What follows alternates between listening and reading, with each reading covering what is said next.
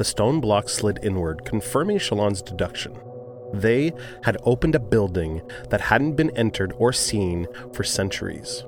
Renarin stepped back from the hole he'd made, giving Shallan a chance to step forward. The air from inside smelled stale, musty.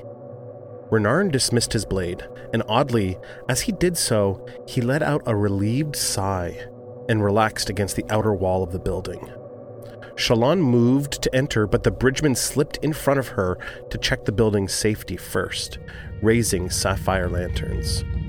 The light revealed majesty. Heroes of presents Stormpod, a Stormlight Archive podcast. Book 2, Words of Radiance.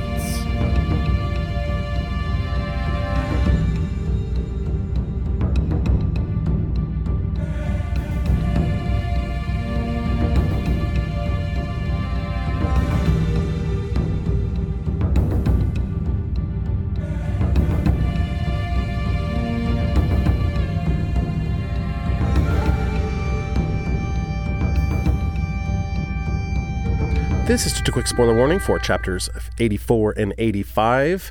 Y'all, 84 is going to be a mostly live read chapter, so if you have picked the wrong episode here, do not get spoiled. You want to go back and make sure that you have led up to this moment, not just jumped right in. If you don't care, you can do that too. The other thing I wanted to mention is I had COVID last week, and so during this recording process, you could probably hear I sound a little different. The intro, the spoiler warning, and then my coverage with Jack at the very beginning of the POV, and most likely the live read as well will sound a little different because of our recording schedule. I had to kind of just power through and record anyways, so I'm a little stuffed up. I hopefully sound like Phoebe on Friends when she's sick and she's doing Smelly Cat. I'm hoping that I'm bringing some like a sick sexiness to it. Anyways, enjoy the episode, everyone. Welcome to the show. I'm your host, Sean Q, and he and I are like two storms about to crash into each other to make something new. It's Jack. What's up, man? 1 1 1 8 2 5 1 Oh no. 0 Jack's become a robot. 1 1 2 7 B 6 stairs cat dog. I was wondering if you were going to read the whole thing. If you were going to read the whole thing. I can't read the whole thing. Are you kidding? This is crazy. Two storms. Yeah, we are two storms. We are two storms. You've turned me into a storm with this particular Sanderlanche because I am ready. Yeah, you're ready to go. I want to finish this book. Oh yeah. You were supposed to. Okay, so I asked you to read the POV for Thursday morning so that we could record Thursday afternoon. I know. Just the first POV of this chapter, because the rest of it we're going to do a live read tomorrow. Now, we were supposed to record this 4 days ago, but I got COVID, and so I wasn't ready to go. And then you're like been chopping at the bit, like messaging me every day. How are you feeling? Are you feeling better? Do we want to record it? Well, I mean, it's funny because even wanting to record to finish the POV doesn't get me any closer to finishing reading the chapter. It's true, it doesn't. Yeah, we're live reading it on Tuesday. Yeah, we're doing live read tomorrow. So, what do you think about this epigraph here? This digits. I don't know. It must be some kind of cipher. It must be. It must be, and of course, I wouldn't have the foggy. Math is not my strong suit. I've actually figured out the cipher. And you did? I did, and it says, it actually is one. It says "fuck you, Jack." That's what it says. It says stop coming up with wild. It says Navani is awesome. Yeah. You can trust Navani is what it says. You can trust Navani. I think that Taravangian may have been listening to the band Clutch while writing the diagram, because Clutch has that 1-0-0-0-1-1 1-0-1-0-1. You know that song that they do. So maybe He was all like, "Oh, you only got 7 to 8 digits in your song. Check mine out. A 111825. A 10111." I thought I could maybe read all these numbers, but I really don't know if I could with a straight face. No, I don't think you should. I listened to the Audible today just to kind of hear Michael Kramer read the numbers, and it lasts for like minutes. It's really long. Yeah, And he did read it. Yeah, he reads the whole thing, and it's very, very long. Wow. Like, you almost kind of hear in his voice, like halfway through, like these, like, you know what I mean? Like these sighs, you know what I mean? Like 109. It's really funny. I could try to speed read it, but no, I think we okay. I think it's good. Okay, so aside from that, we get into a POV with Shallan. The stone block slid inward, confirming Shallan's deduction. Yeah. Renarin stepped back from the hole that he had made, giving Shallan a chance to step forward. The air from inside this area smelled stale and musty.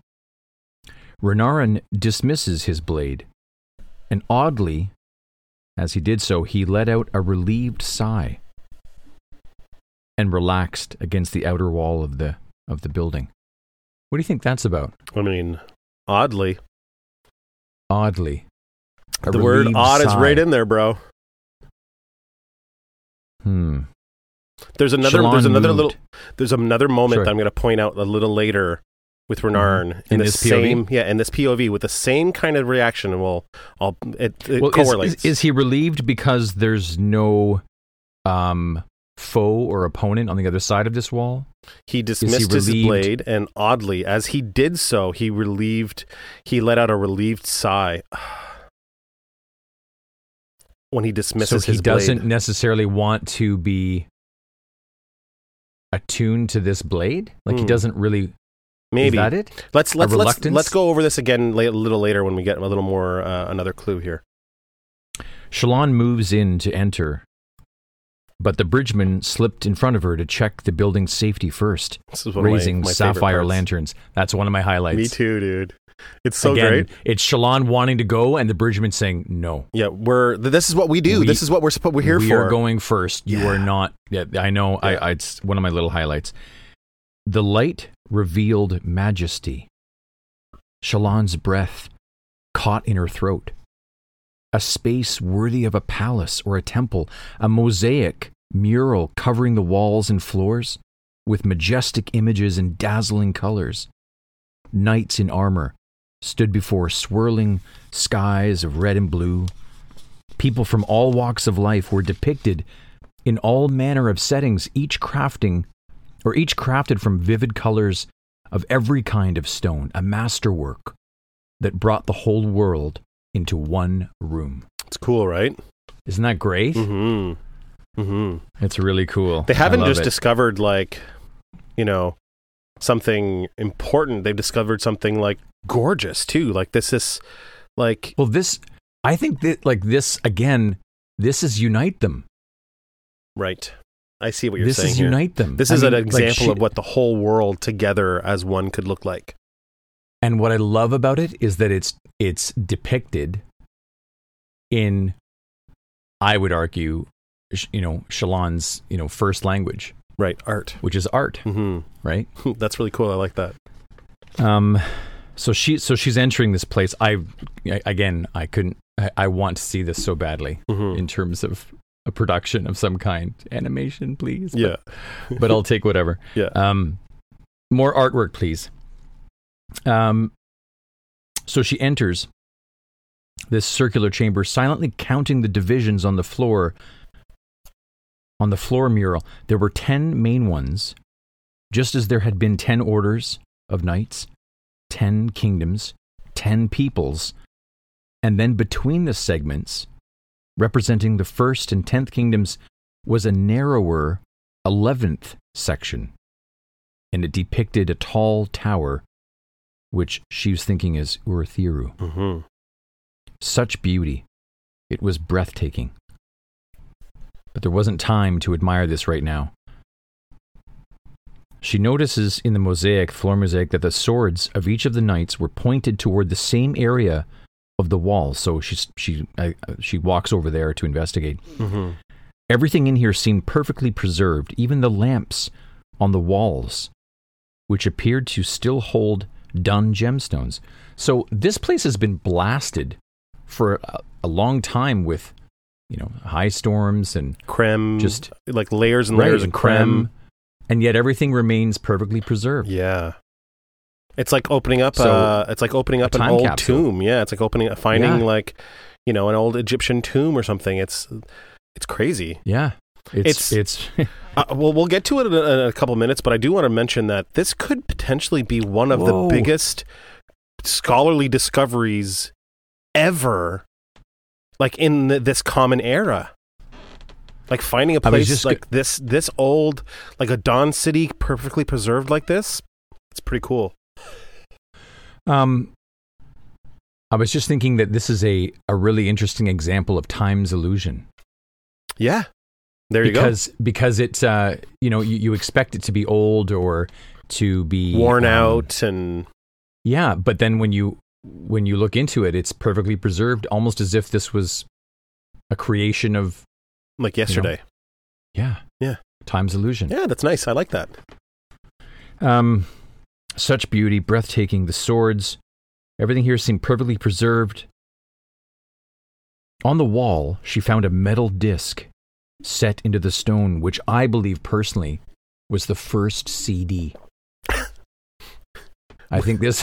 What was your first CD that you ever owned? Pearl Jam Versus. Really? That was the first compact disc you ever bought? Yeah. I bought Pearl Jam 10 on cassette. And then I was able to get a CD player. So on their second record, which came out I think 2 years after 10. Very shortly after, actually. Yeah. They were in the studio and recording. So when Versus came out, I bought that, and I was pretty excited. That's cool to have a CD. Yeah, for sure. And it's like one of the original prints and stuff too is really neat. Yeah. My first compact disc I ever owned was my Uncle Craig gave me the double CD Best of the Doors. Oh, wow. With the iconic like Jim Morrison across with the necklace, like with his arms stretched out. Yeah. I went over to his house one day and I was like, "Oh, you like the Doors?" And I had just listened to them for the first time, like maybe a month before, from a friend of mine. He had made me listen to "Touch Me," but on vinyl. I have that poster, a 6-foot poster of that Jim Morrison. That iconic in my garage. Yeah. So there's the first CD ever set into stone, and they found it in this in Stormseed. In Stormseed. Was this steel? It hadn't rusted or even tarnished despite its long abandonment. That's interesting. Mm-hmm. A metal that's not tarnishing. Yeah. It's coming, Renarin announces to everyone. Now, I think he's thinking about the storms. His voice was quiet, echoing across the dome chamber. The boy was disturbing, thinks Shallan, particularly when accompanied by a howling storm and the sound of rain pelting outside. Brightness in Adara and several other scholars had arrived, and they gasped, and they rushed in to examine the mural. Shallan studied the strange disc set into the wall, a 10-pointed star, and a thin slot directly in the center. Mm-hmm. The Radiants could operate this place, she thought. And what did the Radiants have that nobody else did? Many things, but the shape of that slot gave her a pretty good guess. Why only they could make the Oathgate work. Renarin, get over here, says Shallan. What do you think about this? So I didn't pick up on this initially. I should have, but I didn't. The boy clomped in her direction. Shallan, Pattern said warmingly, time is very short. They have summoned the Everstorm, and there's something else coming from the other direction. A high storm? It's the weeping, Shallan said. Mm-hmm. There's no high storms. But one is coming anyway, Shallan. And they're going to hit together. 2 storms coming. one from each direction. They will crash into one another right here. I don't suppose they'll just, cancel each other out. Pattern says they will feed one another. It will be like two waves hitting with their peaks coinciding. It will create a storm like none the world has ever seen. Stone will shatter. Plateaus themselves might collapse. It's going to be bad. Very, very bad. Yeah. It doesn't sound good. So it's not good at all. So what I was wondering is, with this high storm coming and the conflicting storms, was this something that the Parshendi had anticipated? Yeah. I don't know. It didn't seem like were they so counting in the on interludes, this? Right? When we read Eshonai and Venli, they talked about creating a storm with their power to be able to destroy the Alethi on the plateaus. Not that their storm would crash into another one and create something new. That's something. This is not what I don't think they signed up for either. There is a little something that. So is there an agency then trying to counter the creation of their storm? Is that what's happening? We don't here? really know right now. We have no idea why there would be that. There should not be a high storm, a regular high storm. Right. It's the weeping. It's never happened. So and Kaladin is out, and the Stormfather has been rather cryptic. Yeah, I don't have a guess. I don't know. Yeah, we're just gonna have to figure it out later. I think when we read more chapters. Unless Syl's involved. Unless Syl's involved somehow. Maybe she's saving. She's gonna decide to just create a whole new storm. There's a moment here where he says, "Where is it here?" Renarin? No. Pattern says it will create a storm like none the world has seen. Stone will shatter. Plateaus themselves might collapse.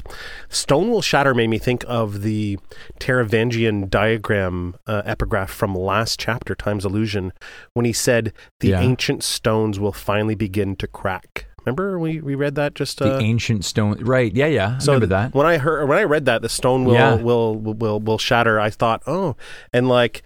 I don't know. It made me think of this like little prediction that Taravangian had written, that ancient stones will shatter or will crack. Okay, this is going to be very, very bad. Shallan looks to Inadara. Thoughts? I don't know what to think, Brightness, says Inadara. You were right about this place. I no longer trust myself to judge what is correct and what is false. I like this from Inadara. Mm-hmm. This is... She's admitting her ignorance, her limitations. Mm-hmm. I really like it when people do this. This is where I kind of wanted to talk about this discovery that they've made. Mm-hmm. Like Inadara was there as, like a senior scholar to help figure some of this stuff out. But from the last chapters we've read, she's been very like skeptical about the whole thing. Yes. And now she comes into this room and sees this well-preserved Dawn City. And is like, fuck, I don't even know what to think anymore. Like, everything I knew about scholarship is out the window now.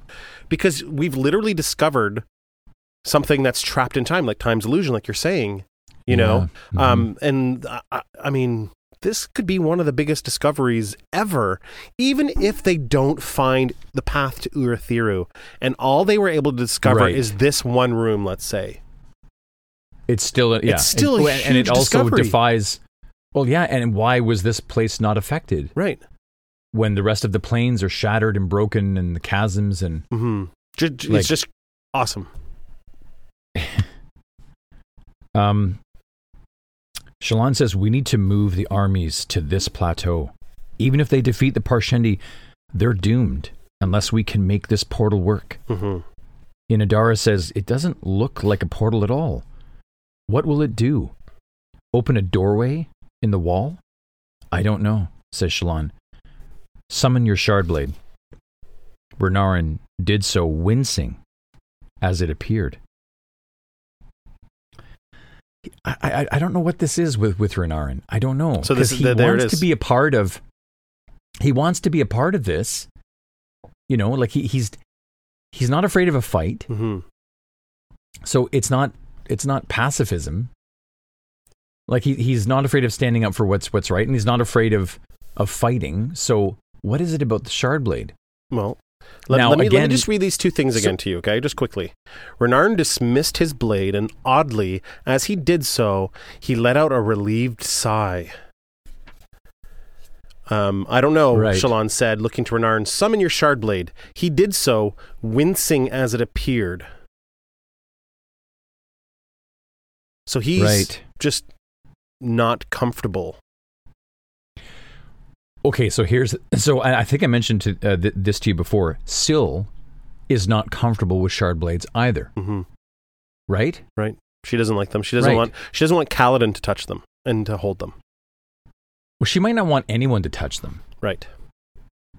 So here's a theory. So Syl is dead, apparently, which I don't quite accept yet.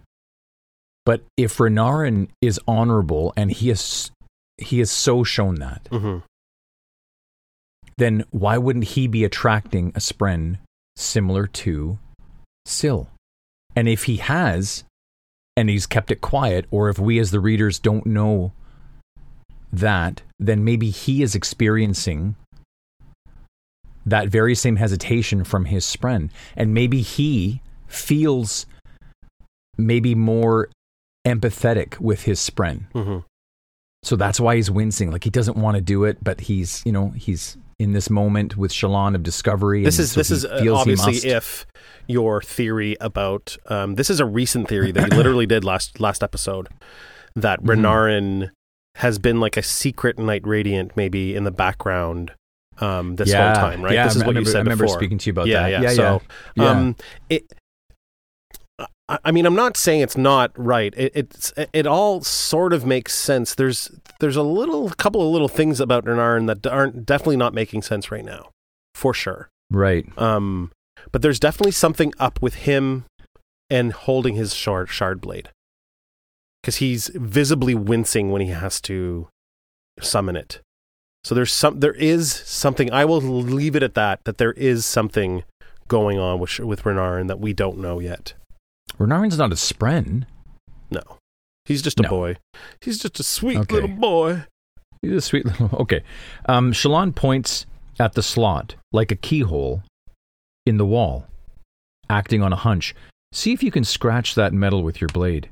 But be very careful. We don't want to ruin the Oathgate in case I'm wrong. Renarin steps up and carefully uses his hand to pinch the weapon from above. Place the tip of the blade on the metal around the keyhole. He grunted as the blade wouldn't cut. He tried a little harder, and the metal resisted the blade. And remember, shard blades are able to cut through anything. Anything. Mm-hmm. Made of the same stuff, Shallan says, growing excited. And that slot is shaped like it might fit a blade. Try sliding the weapon in very slowly. I had a thought here when I was reading this for the first time, and that was, why didn't Shallan summon her own? Very good observation. You know for sure that Shallan doesn't want anyone to know she's got one. Right. Everyone knows Renarin has one because everyone knows he's a shard bearer. Right. So it makes she's more just sense. Using that. Yeah, it makes more sense for him to use his because everyone knows about his. She's keeping her cards hidden. I get it. It's kind of like that line she said to... But I did have that thought. Yeah. For sure. It's like the line she said to Dalinar, like, I don't want to go around telling people what I can do because then I can't dupe them. Right? Right. And he was like, why would you want to dupe them? Yeah. Well, it's the same thing with her shard blade. I don't want to tell everyone I have a shard blade because then I can't just, trickily kill them like I did Tin. Because she had no idea I had a shard blade too. Okay, so we're coming to the end of this POV, so I have to be very careful that I don't read anything below. Yes. So hang on a sec. Mm-hmm. Okay, I've got my sheet across the text. Okay. He did so, this being Renarin. Mm-hmm. And as the point moved into the hole, the entire shape of the keyhole shifted, the metal flowing to match the shape of Renarin's shard blade. It was working. Did that do anything, Renarin asks. It has to have, Shallan says. They'd unlocked a door, perhaps. But how to turn the equivalent of the doorknob. We need High Lady Navani to help, Shallan says. More importantly, we need to bring everyone here. Go. Soldiers, bridgemen. Run and tell Dalinar to gather the armies on this plateau. Tell him that if he doesn't, they're doomed. The rest of you scholars, we're going to put our heads together and figure out how this storming thing works. All right, so that's the end of the POV. So I gotta be careful here. What do you, first off, I want to ask you what's mostly relevant here. It didn't work. Renarin was able to put his blade in, and the keyhole formed itself to fit. And we know this is one of the things that Sanderson has told us throughout these two books, is that each blade is different.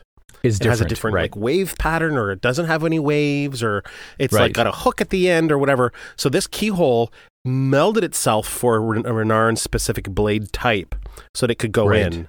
Right, so it's less like a key in a keyhole because only a specific key. But this one melds for it, but it didn't work. Any thoughts on why it might not have worked? Because he's not a Knight Radiant. Because there's a quality of Renarin that's not. Maybe he's too honorable. Too honorable. Maybe he. Yeah, there's some limitation there. I don't know. Obviously, there's something, and Shallan has already said that only a Knight Radiant can open the gate, right? So then, if that's correct, then that would be the obvious. There is something else that comes up quite often that I'll point out. It may or may not be relevant. To be honest, I don't really remember if it is, but I'm going to point it out anyways. Several times people have said stuff like, so does that mean I'm a Knight Radiant? And Jasnah would say to Shallan, well, not yet. And that Knights Radiants were society establishing orders to surge binding chaos, right? So that Knights Ordered Radiants were just establishments, like the clubs. Do you know what I mean? Sure. And like, Kaladin even said stuff like, Tef would say, you're not yet, lad. Do you know what I mean? Like, does that mean I'm a Knight Radiant? Not yet, lad. So, you know what I mean? So there's a transformation process. Yeah, there might be something like maybe they're not fully Knight Radiants, and maybe they can't make it work because they're not a fully Knight Radiant, or maybe they're. Yeah, or maybe they're... How do they become... But I think it makes more sense what you're saying is that Renarin tried it and it didn't work, and there's something to that. So... But maybe we should do got so many questions. Maybe we should do a micro highlight here, since we're stopping now, and then we're going to do a live read. Doing a live read highlights might be a little harder next time because you're going to be kind of reading two POVs and just like reacting to everything. So what's a little micro highlight here for this POV? The artwork. Unite them. Mm-hmm. That's cool. These beautiful colors. Everyone getting along in this depiction. Yeah. It's evidence of peace or harmony, or that's got to be a good thing. Mm-hmm.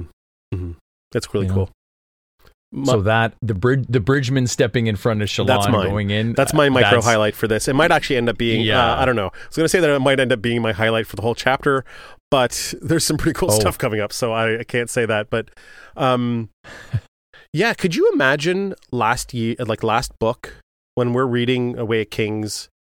And know what the bridgemen have gone through, the horror, the torment, just the hell on earth they had to live, and now they're like the first ones to go into a dangerous area. Like, they're in the most important parts of this whole story now. There's some with Shallan, there's some with Adolin, there's some with Dalinar. You know what I mean? Like, these guys have spread out now and have their hands in all the most important things that are happening in the end of the story. You know what's so cool about it is that they were being forced to go in first before, and now they choose to. Yeah, dude, that's awesome. That's awesome. That gives me goosebumps, bro. That's really crazy. Cool. It's so that's good. Awesome. Yeah, that's you saying that is actually my new highlight. That's my new highlight. Oh yeah, yeah, that's awesome. Good. You're right, because they were forced to be the first ones to go in. They were forced to. Yeah, they had no choice. Like, I can't even, going back to Bridge 4 and Way of Kings, I can't even imagine it. Yeah, it's a very visual experience. This this novel series. It's fantastic. I can't wait for the live read tomorrow. We're looking forward to it. Yeah, well, that's when we'll pick up next. Super excited.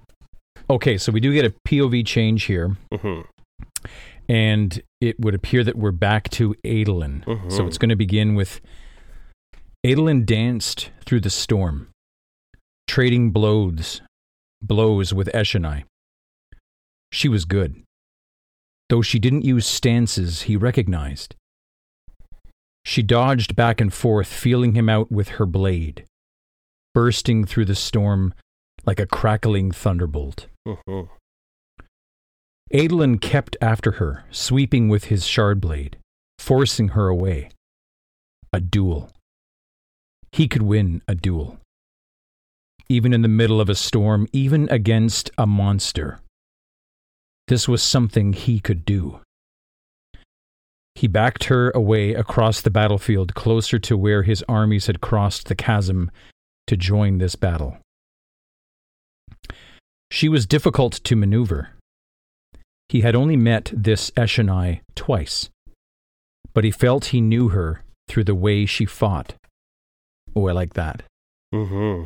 Like it's a language that he understands. Yeah, exactly. I love that too.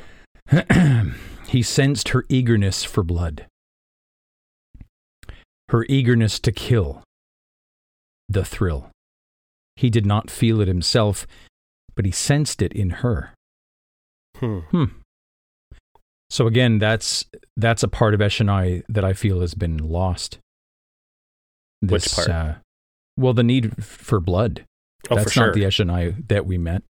Well, we also know that this is the need for blood and the eagerness to kill comes with the thrill. We've had experience with this before. Right. And we've just recently learned really kind of more about what the thrill is and where it comes from when Taravangian kind of explained to us Nergaul and Moloch and these potential evil spren. Yeah, these unmade that he called them. So it seems, Adolin went to look for it earlier. Remember when he was slaughtering all the singing storm forms, and he's like, this is just easy. Like, I'm killing them all so easily. I wish I had the thrill to get away this nausea, and he couldn't find the thrill. It wasn't there. It wasn't there. Yeah, it's with his enemy. Okay. He had not felt it. He sensed it in her. Around him, Parshendi fled or fought in pockets as his men harried them. He passed a Parshendi, forced to the ground by soldiers, being gutted in the rain as he tried to crawl away. Water and blood splashed on the plateau, frantic yells sounding amid the thunder. Thunder. Distant thunder from the west. Adolin glanced in that direction and nearly lost his concentration. He could see it building, wind and rain, spinning in a gigantic pillar, flashing red. Eshonai swung for him, and Adolin turned back, blocking the blow with his forearm. That section of his plate was getting weak, the cracks leaking stormlight. He stepped into the blow and swung his own blade, one-handed, into Eshonai's side. He was rewarded by a grunt. She didn't fold, though. She didn't even step back. She raised her blade and smashed it down against his forearm yet again. The plate there exploded in a flash of light and molten metal. Storms. Adolin was forced to pull the arm back and release the gauntlet, now too heavy, without the connecting plate to help it, letting it drop off his hand. The wind that blew against his exposed skin was startlingly powerful. It's not looking good. Not looking good. Sorry, I'm so nervous about reading this. It's okay. It's okay. A little more, Adolin thought. Sorry, startlingly powerful, yeah. A little more, Adolin thought, not backing away despite the lost section of plate. he grabbed his shard blade in 2 hands, one metal, the other flesh, and battered forward with a series of strikes. He transitioned out of wind stance, no sweeping majesty for him. He needed the frantic fury of flame stance, not just for the power, but because of what he needed to convey to Eshonai. So more of this this language of battle. Yeah, right? I was just going to say, like, the need to convey. He needed to communicate to her, right? Mm-hmm. That's interesting. Yeah, it's really changing the way that he's speaking. Eshonai growled, forced backward. "Your day has ended, destroyer," she said inside her helm. "Today your brutality turns against you. Today, extinction turns from us to you." A little more. So he's like pressed goading her, I think, with these little mores. I know. It's so cool. It's great. A little more. Adolin pressed her with a burst of swordplay. Then he flagged, presenting her with an opening, and she took it immediately, swinging for his helm, which leaked from an earlier blow. Yes, she was fully caught up in the thrill. That lent her energy and strength, but it drove her to recklessness, to ignore her surroundings. Adolin took the hit to the head and stumbled. Eshonai laughed with glee and moved to swing again. Adolin lunged forward and slammed his shoulder and head into her chest. His helm exploded from the force of it, but his gambit succeeded. Eshonai had not noticed how close they were to the chasm. Is he trying to push her off? What do you think, dude? Well, if you can, we'll see. I don't know. This is I don't know. That appears to. I think that's what he's trying to do. Mm-hmm. His shove threw her over the plateau's edge. He felt Eshonai's panic, heard her shout as she was dropped into the open blackness. Unfortunately, the exploding helm left Adolin momentarily blinded, and he stumbled. And when he put a foot down, it landed only on empty air. He lurched and then fell toward the void of the chasm.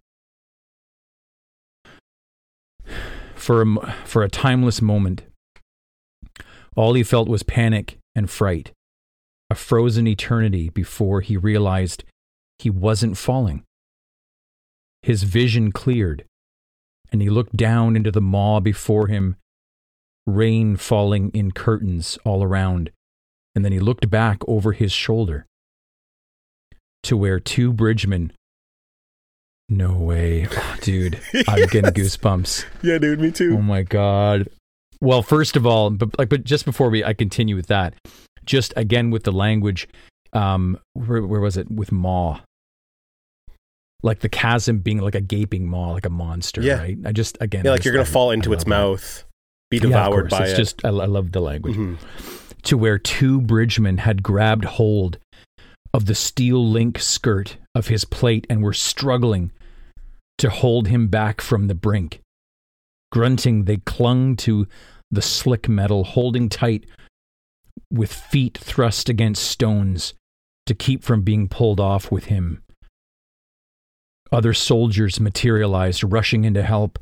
Hands grabbed Adolin around the waist and shoulders, and together they hauled him back from the brink of the void, to the point that he was able to get his balance again and stumble away from the chasm.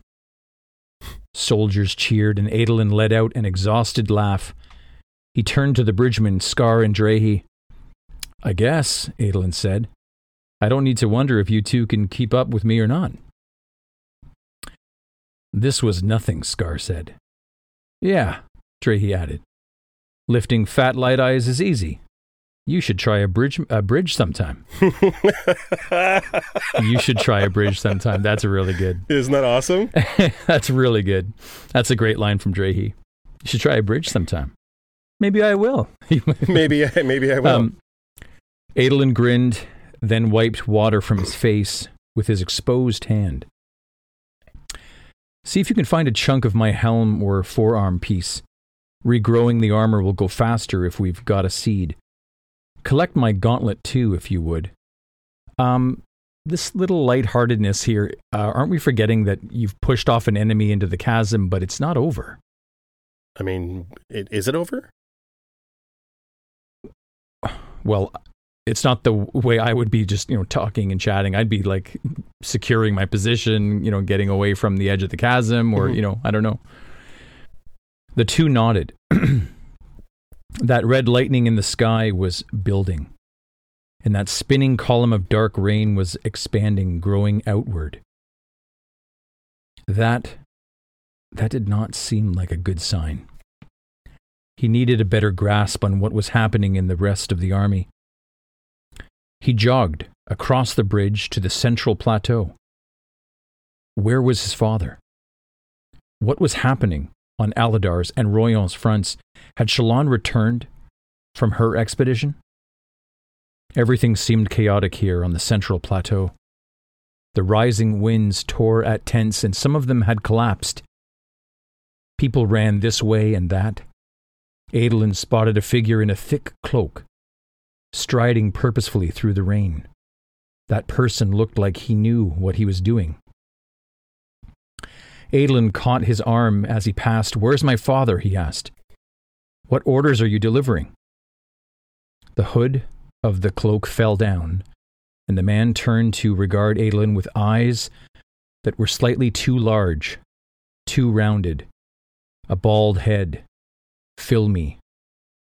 Oh, loose clothing beneath the cloak, the assassin in white. No way, dude. Yeah, dude. Can I text you, dude, and it still counts as like a dude thing that I normally do? You can text me, dude, right now, and then I'll look at it and then I'll go. But normally dude. I would text it. I'd be like, dude, do you? That's insane. That's crazy. In a cloak. Hang on, the hood, a thick cloak. The hood of the cloak fell. They don't describe the cloak. The cloak. I'm guessing it's not. He's just wearing a regular white, cloak, let's probably. say. Yeah, he's probably just wearing something regular to sneak around in. So let's talk about this little like POV that we just did here. What do you think about all this? Adolin fighting Eshonai, getting the best of her. Getting the best of her appears to make sense because of Adolin's ability, but it's the it's underestimating Stormform that I'm still concerned about. Right. Let's say, right, with regards to his ability to be able to effectively combat. Mm-hmm. Someone who's also a good martial warrior. I think that Adolin has proven that he's, one of the best when it comes to this kind of fighting. A one-on-one fight. Yeah. Like he's one of the best. Yeah, and he is the duelist. He just fought potentially the other side's best fighter and bested her, only to have to fight a completely different kind of creature. This assassin in white thing, him being there, that goes to what we were talking about last time. Right. I was saying that he could already be here, assessing the situation. Yeah, you wondered He's if on he the was central plateau. scoping This out. was where Dalinar. This was where Dalinar was giving orders. Right. So he's right there. But it also speaks to the chaos of battle as Adolin was describing. Like people are running here and there. It's no longer an organized front. Let's say, right? No. So it kind of would make sense that someone like Szeth could slip in. It's kind of what he can do, right? Like, but Adolin doesn't have Syl. Adolin has his armor, which is almost completely destroyed right now. Not completely. He doesn't have his helm, and then he's got another piece of it broken right now. But and he's got his sword, and he's got his wits. So hopefully that'll be enough. Oh, I don't like it at all. It's awful. I don't like it. We get a point of POV change here. This is the last POV before the end of the live read? This is it. Yeah, this is the end of the chapter, this POV here. Okay. So it starts off with Moash. Moash stepped forward, but did not summon his shard blade. Oh, right. This is the confrontation. This is Right. where my prediction is. Do you want to reset ourselves to figure out where we were here? Just real quick? Like maybe you can say it out loud, like where we left off? Well, this is the confrontation between the assassins that were intent on killing the king. Mm-hmm. In a desperate And- situation, the king is drunk and bleeding. Cal's bleeding out Right. because of his Cal is leg bleeding wound. in the hallway. Yeah, I know. He can This barely is- stand on his own.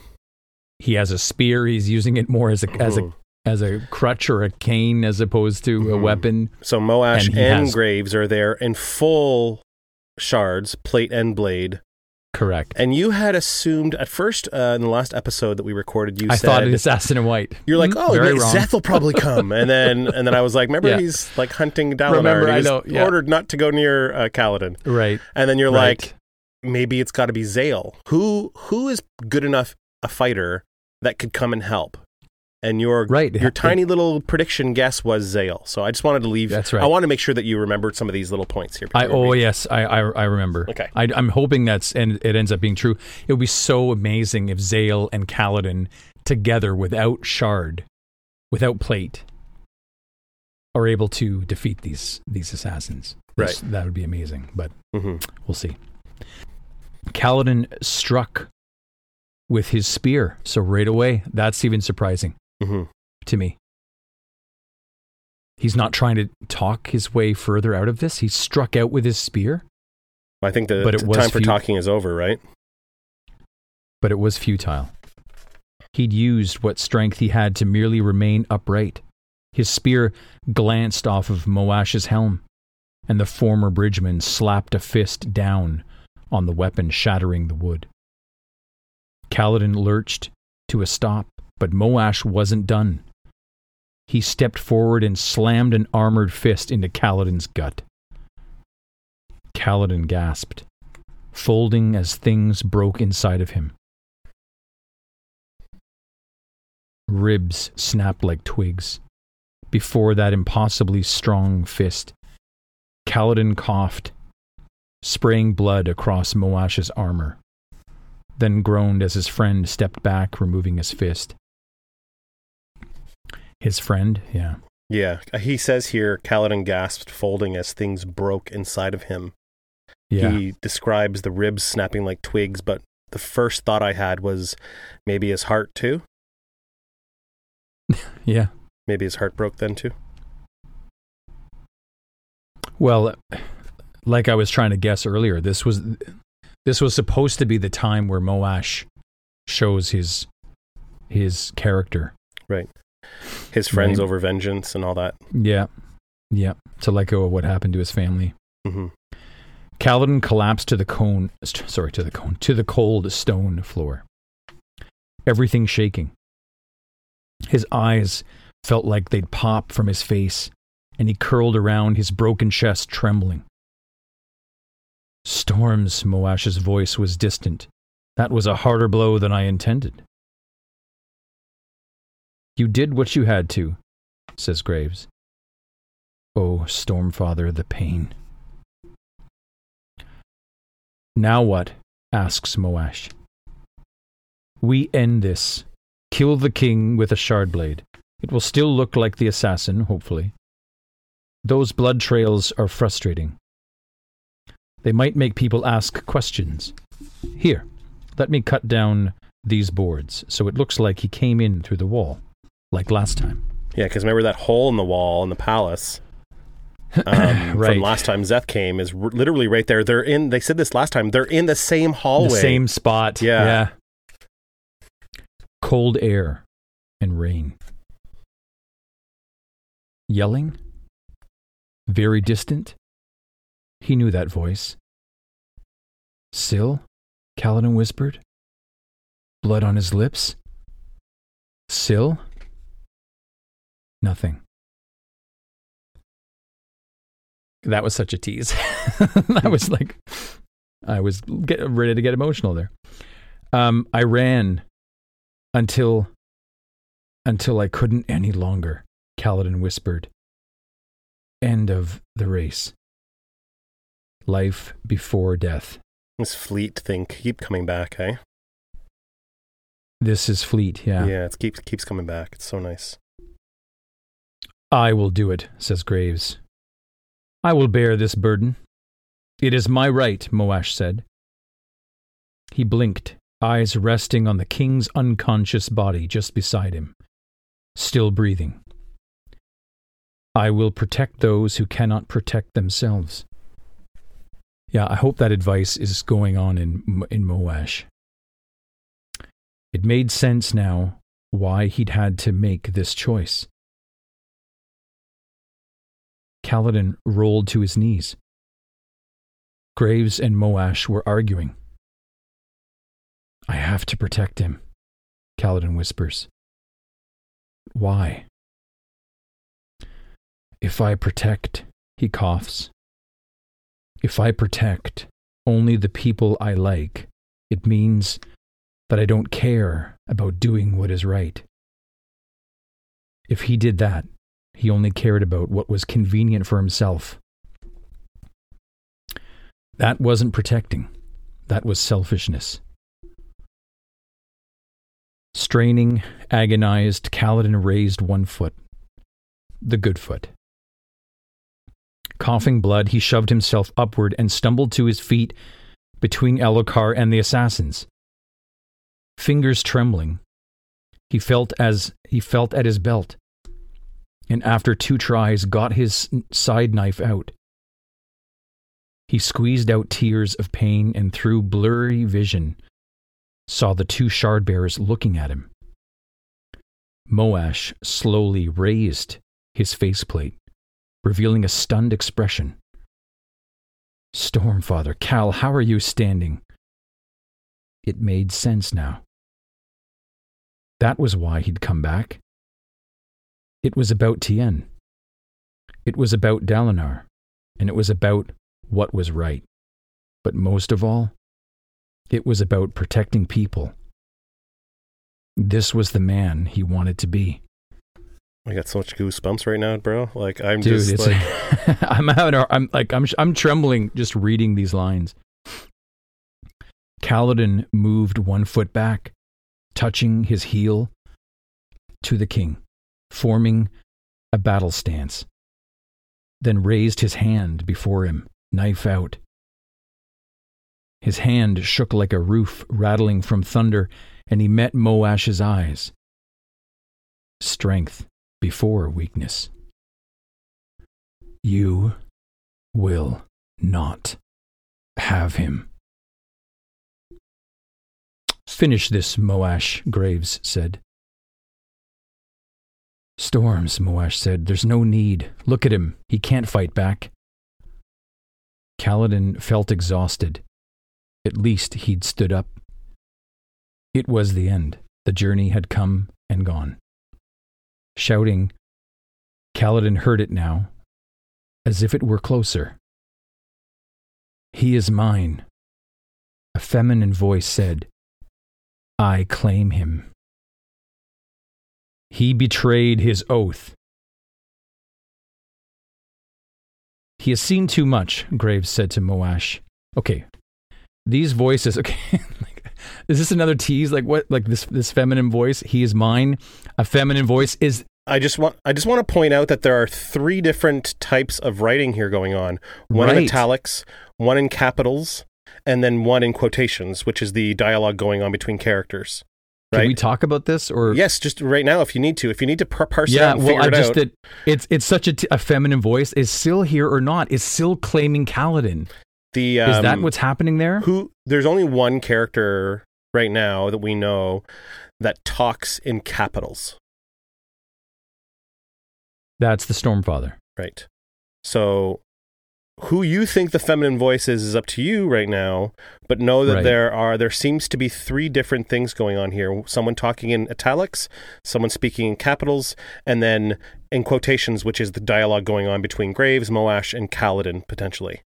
So is it like a negotiation between the Stormfather and Syl? I don't know. With regards to who she can claim? Like you know what I mean? Like, I know with exactly regards what you mean. To being able to be bonded? Like, it's almost like Syl is like could be potentially arguing with the Stormfather and saying, I claim him. Like this, he has proven himself, you know? Maybe. Why don't you keep reading and find out? Okay.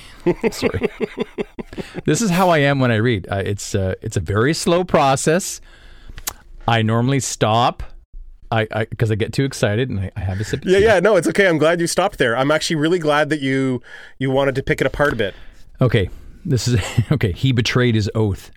He is mine, a feminine voice call. I claim him. That's my highlight. I claim him. Yeah, dude. If that's Syl, I claim him. We'll talk about highlights after. That's going to be my... You don't worry about it. Okay. He has seen too much, Graves said to Moash. If he lives this day, he will betray us. You know my words are true, Moash. Kill him. The knife slipped from Kaladin's fingers, clanging to the ground. He was too weak to hold it. His arm flopped back to his side and he stared down at the knife, dazed. I don't care. He will kill you. I'm sorry, Cal, Moash said, stepping forward. I should have made it quick at the start. The words, Kaladin. That was Syl's voice. You have to speak the words. I forbid this.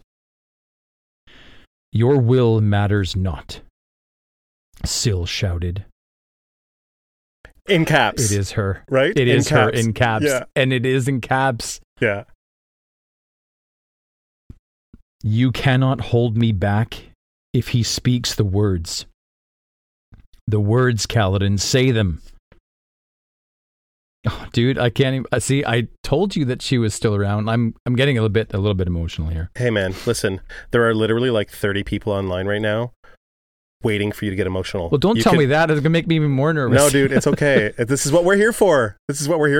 And we've all literally been right at this moment with you before. So. Oh, it's crazy. Just give me a minute. Yeah, can you when you do, can you go back and start over from I don't care? I want you to start over again. I don't know if I can right now. Hang on. I don't care. He will kill you. I'm sorry, Cal, Moash said, stepping forward. I should have made it quick at the start. The words, Kaladin. That was Syl's voice. You have to speak the words. I forbid this. Your will matters not, Syl shouted. You cannot hold me back if he speaks the words. The words, Kaladin, say them. I will protect even those I hate, Kaladin whispered through bloody lips, so long as it is right. A shard blade appeared in Moash's hands. A distant rumbling and thunder.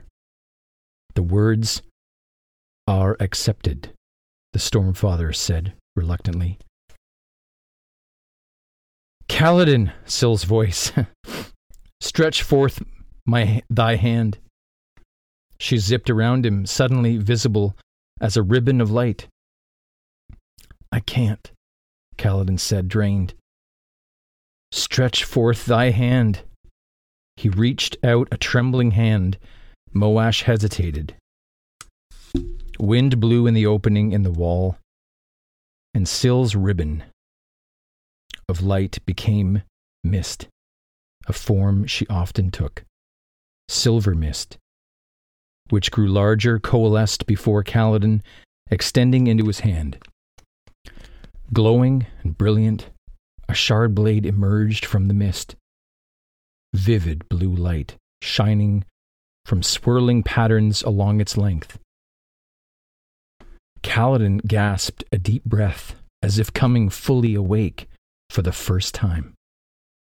The entire hallway went black as the stormlight in every lamp down the length of the hall winked out. This is amazing. Yeah, dude. For a moment, they stood in darkness, and then Kaladin exploded with light. It erupted from his body, making him shine like a blazing white sun in the darkness. Moash backed away, face pale in the white brilliance, throwing up a hand to shade his eyes.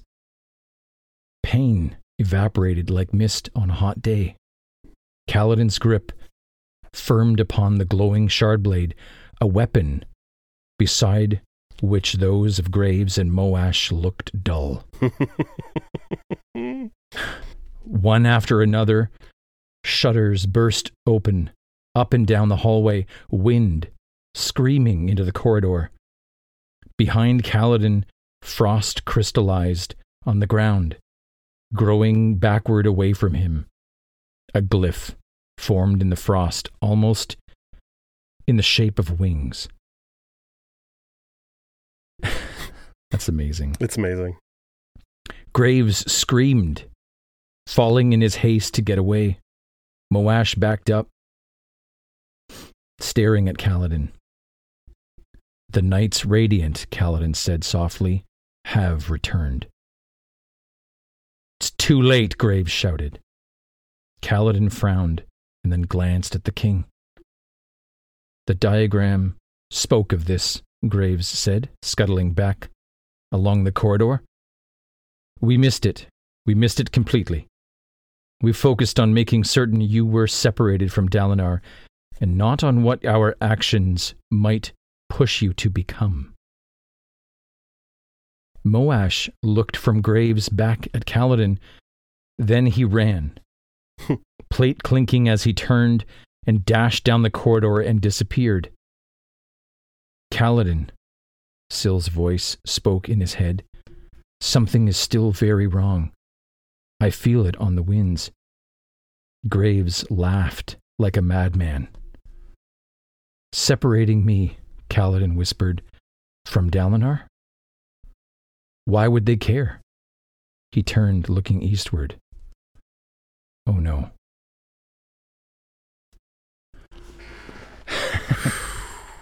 Wow.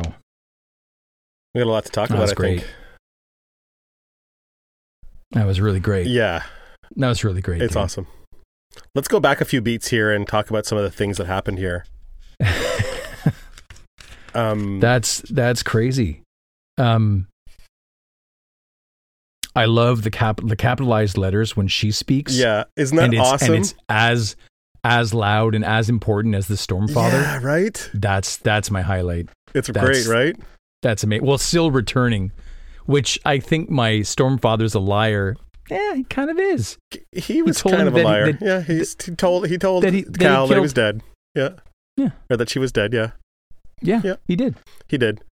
Unless of course he has a Ben Kenobi kind of way of like he's dead, but he's not dead, or whatever. Depends on your point of view. When I say dead, I actually mean something else. Yeah, I think you were right before when you said that he was a liar. So yeah, this whole part with Syl and Cal is just amazing. So he has his third ideal, right? Third ideal, I will protect. Even those I hate, so long as it is right, is fucking awesome. Yeah, the words of radiance. Like, if those are the words of radiance, is that? No, the words of radiance is the book that Shallan. But these are his. The book. These are the Windrunner ideals that. But those. That Cal is but saying, those right? are the words, right? Like that's what. These are words. You know yeah, what I mean? It's the same. It's words. It's words. It's words. Go ahead. What else are some of your thoughts here? It's so emotional for me because it really, that moment when she is kind of like reaching out to him and saying, stretch forth thy hand. Mm-hmm. That for me brings me right back as a kid watching the Neverending Story for the first time. Right. When Fantasia is being completely and utterly destroyed, and all that Bastian, a human child, has to do is give the Empress a new name. Right. And she is the character, after everything else is destroyed, is reaching out to him saying, call my name. Mm-hmm. That's all you have to do. So I don't know. It connected with me on that level. It's pretty great. I would love to talk with Mr. Sanderson about that. Yeah, stretch forth thy hand. Oh, this is amazing. This is amazing. I'll admit something. I'm not wild about in this moment Moash running away. Well, come on now. He's a fucking coward. He can't even kill the king on his own. He needs to get the king drunk and like 2 shard bearers to kill him. Like the dude's a coward. Like running away is his fucking MO now. Well, I'm going to even suggest that it might be like an actual criticism in terms of the story. Like, I don't think I'm wild about that with Moash's actions. I find it to be either uncharacteristic of who I became, like who I understood as to what Moash was. Mm-hmm. And in light of these events, I think that it would have been, I think that a state of awe or humility might have overtook him given what happened to Kaladin in this moment. Mm-hmm. Like, I think the bridgeman should have returned. Yeah, I think you're giving Moash more credit than I think he deserves. Maybe. And I think that his reaction to run is, one, he's going to be bested. There's nothing that what Moash and Graves just saw happen with Cal, there is no way that either one of those guys are going to be able to fight him. So running away keeps him alive, but also he's probably fucking humiliated. Like I made the wrong choice, I know, but that's what I'm saying. Like, if that moment of humility didn't happen here and now, I hope it happens in the future. Or what Fleet kept running, right? Right. Well, from Moash's perspective, from Anakin Skywalker's perspective, you keep running. You might be on a different side of this. You might still be thinking that Elhokar has to die. Yeah, but I don't think that was the point of the Fleet story, is to run away from your problems. No, I know it's not. I'm just twisting it. I'm just saying. Yeah. Let's talk about the stretch forth thy hand moment here. It took me a couple of times of reading it to really notice what was going on. Wind blew in the opening of the wall. Syl's ribbon of light became mist, a form she often took, silver mist, which grew larger, coalesced before Kaladin, extending into his hand. Glowing, brilliant, a shard blade emerged. So what does that mean to you? When you read that, what do you think that means? What it says to me is that she has become the blade. Yeah. She has become the blade. Yeah. But in this state, she still is present because she's still speaking to him at the end of the chapter. Yeah, of course. She can still communicate with him. She takes all these different forms, right? Like she is a young lady, and then she's just a ball of light, and she looks like a windspread, she looks like mist. Is this a different blade? A different blade from what? He's never held this blade before. She's just become a blade. Okay. Let me point. I'll put it to you this way. Ask questions. Is this a shard blade? Well, that's what it is. That's what it says. A glowing, brilliant, a shard blade emerged from the mist. Vivid blue light shining from the swirling patterns along its length. And then it says, a little later here, Kaladin's grip firmed upon the glowing shard blade, a weapon beside which those of Graves and Moash's shard blade look dull. Like, this shard blade he's holding is so amazing in comparison to theirs. Theirs looks like dull pieces of weaponry. Well, wasn't there a reference somewhere along the way, or maybe this is a spoiler, I don't know, called an honor blade? An honor blade is something, it's seemingly different. I can't really talk to you too much about it because we've had hints about what it is. We've had a major conversation between Taravangian and Szeth. Taravangian tells Szeth that Taravangian thinks, and we know that Taravangian's lying when he says this to Szeth, that Kaladin only has power because he's using an honor blade, a blade that allows the holder to mimic surge binding. But that's not what Cal does. Cal surge binds without the help of a magic weapon making him do it. Right. Because he's got the nail bond. He's got this bond with Syl. Right. And when he said this third ideal, Syl turned into a shard blade. Wow. So crazy. The last Her coming back, dude. Oh my God, I was freaking out. It's amazing. Yeah, it's amazing. I heard it in your voice. You were a little choked up there. You oh, dude. Oh, yeah. If I had just let go, I would have been a mess. But so the last thing I think we should really talk about here is at the very end when Graves said the diagram spoke of this. Yeah. The diagram spoke of this. We missed it. We missed it completely. Okay, so if it spoke about it, you missed it. What do you mean there? That you didn't account? That you knew that this was going to happen, but not in this way? The bigger context here is that Graves is involved in the diagram. Only people who are involved and follow the diagram know what the diagram is. That doesn't surprise me. No, it does. I mean, I think it's supposed to surprise us at this moment, but it also doesn't surprise us that Taravangian had his hands in this too. Yeah. Right? Yeah. And then when he says... when he says, we focused on making certain you were separate from Dalinar because that was their job, because they didn't want Kaladin there to protect Dalinar from Szeth, but also they didn't want Szeth near Kaladin, remember? Because Szeth's got some questions about what Cal can do, and Taravangian literally lied to him and said, it's an honor blade that does it. Just don't go research that. Please do not go and ask him about it. He's just not going to want to talk about it, so just don't bring it up. This has all been a calculated setup. Yeah, exactly. But one of the things that he says they didn't account for was that what he would become put into this situation.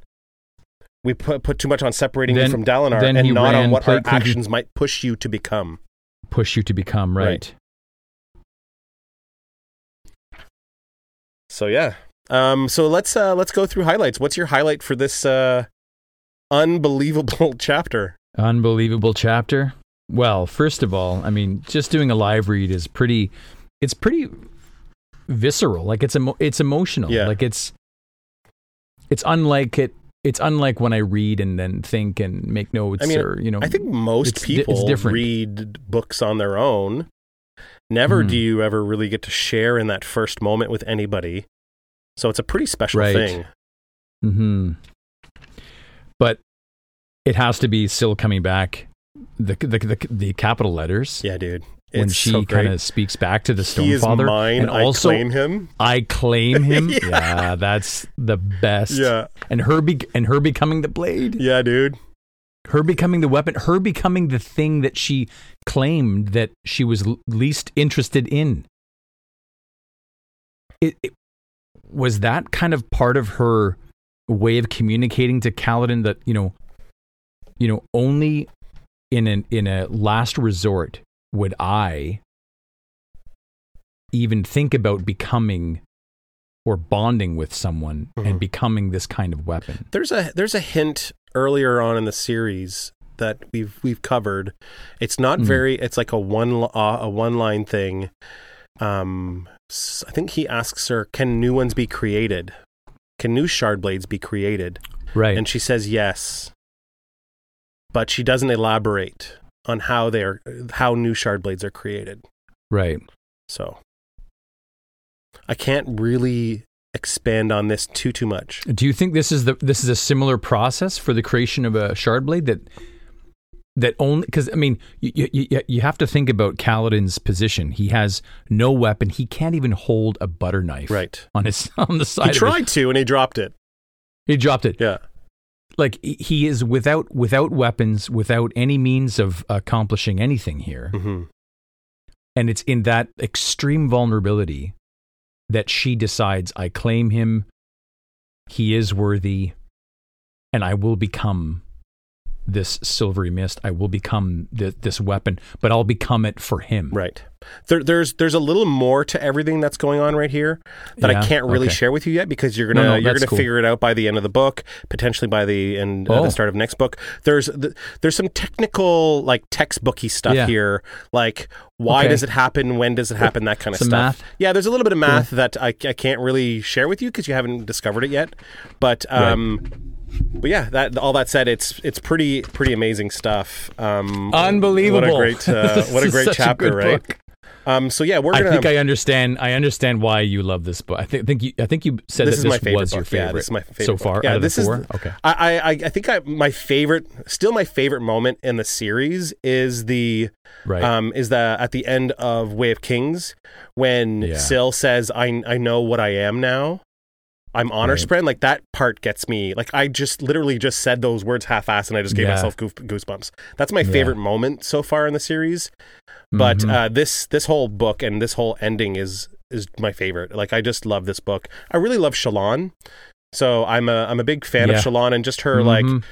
using her powers as spycraft and Cal's journey and all that stuff. I just love it. And we really get to know Adolin Yeah. in this book too. And I really love Adolin. Yeah. So like it's a really great book. But I'm so well. So now it's the next chapters. It's the Assassin in White. It's the Central Plateau. Yeah. It's Adolin and the Shallan and assassin. Renarin. It's Dalinar. Yeah, and their mission, and they have to get everybody out of those Yeah. plateaus Yeah. fighting to get to the she's trying to unlock the Oath Gate. Oath Gate. Yeah. Like I don't know what is going to happen. Yeah. Is it all resolved in these next few chapters? I Like- can't like tell all you of that. that That would gets- be a spoiler telling you yeah, that. right. Okay, it's a spoiler. Yeah. All right. But so let's end our recording here, and we'll because we're recording the next chapter tomorrow. All right, so we just so it's a new recording day for us here. That means that yesterday we recorded the live read that you guys just listened to, Yeah, we did. and today That was we fun. are doing the next chapter, chapter 85, Swallowed by the Sky. I almost said C, but I want to ask you before we get into this next material here. Yeah. You kind of had all night to think about this live read that we just did with Syl and Kaladin and Adolin fighting Eshonai. Like, do you have any other thoughts that you want to share now that you got to sit with it for a bit? Well, it was really emotional. Yeah. So that was special, I guess, having Syl back Mm-hmm. in that way and just having her back for real. Yeah. Not just guesses or anything, but in the text. It's funny because when I first read it, it was like a shock. And then when it sets in, then your emotions sort of bubble up. Mm-hmm. So that was really cool. Was not expecting that at all. My wildly inaccurate guesses continue with Zale being and Syl, of course, Syl.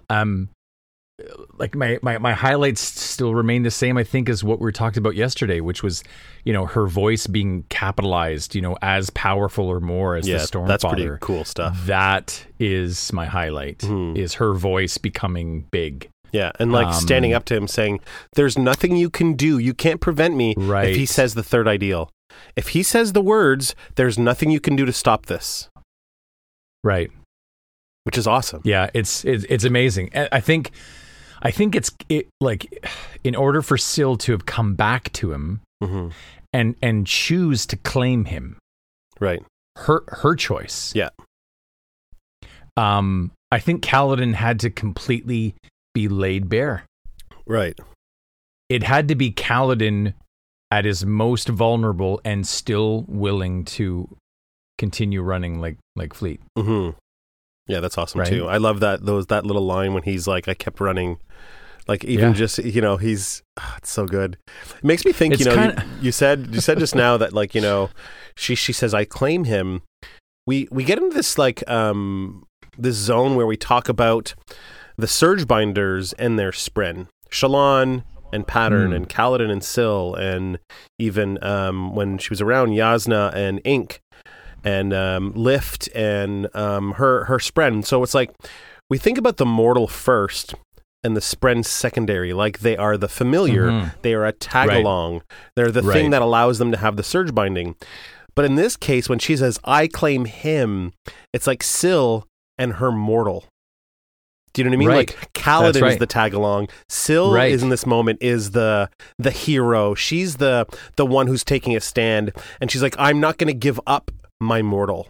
He's mine. Do you know what I mean? It is, yeah. It's. I think it's really neat that the perspective could easily be changed to just that. Yeah. Like Syl's battles. Remember in the Way of Kings Yeah, where with she's the death standing on spread? his chest? Yes. Yeah, like I think that this entire series could be rewritten to include an entirely different dialogue from the Spren's perspective. Right. Like framing them as the ones who are on the missions and the ones who are trying to save the world. Yeah, for sure, dude. Absolutely. Sure. Yeah, I love it. I think that that's would be awesome. a really fascinating way to look at the series. No, it was just I can't believe it. Again, I think I said most of everything that I had to say about it. Just that, I feel like Kaladin had to become, like Fleet or like Renarin in Way of Kings. Or in the Way of Kings, and in the battle in Words of Radiance, when he came into the battle to defend his brother, largely unarmed. Yeah, like that's what Kaladin needed to show. Like no power, you're at your weakest, you're bleeding out. Are you going to give up? Are you going to be the wretch? Are you going to give in to Moash? Are you going to give in to Graves? Are you going to give in to despair? Are you going to give in to yourself? Right. Yeah. You're going to give in to the wretch. And he didn't. No, he didn't. So Syl, it was an epic and glorious moment, and I love the fact that Syl appears powerful and with faculty and having her decision to claim, like her claiming him. Again, with movie lines coming to me, it's like Arwen says, if you want him, come and claim him. Okay, well, then I will. Then I will. Yeah, sure. Is this an invitation? Okay, great. Yeah, okay, great. So, yeah, super fun. But this next chapter, like, give me a break here, guys. Well, we were just talking off. I couldn't stop reading. So after I got off the live read, I'm like, okay, so I've got a few things to do, yada, yada, yada. But then I thought, well, I'm not going to, I got to read. I have to. Yeah. So I went upstairs, I started reading, and then I posted with you guys with one of the D&D groups. I just finished 85. Like, oh my gosh. And then I texted you, I'm done, dude. Like, this is incredible. Yeah. This chapter is just as epic and insane as the previous one. We were just saying that we could have made this chapter the live read and not the previous one, or maybe both. We could have done like back-to-back live reads because of how awesome this Swallowed by the Sky is. But I mean, truthfully, so good. The Sanderlanches are all live read worthy. Everything at the end of the book is just so fucking good. Yes. Well, let's see if we can tear into it. Yeah, let's do this. Okay, so Swallowed by the Sky. So it begins with another excerpt from the diagram. But who is the wanderer, the wild piece, the one who makes no sense? That would be Wit. Is that who you think it is? I don't know. It sounds like Wit. I am the wanderer. He is the wanderer. The wild piece? Yeah, he's kind of wild. His piece, if his piece is his mouth. Yeah.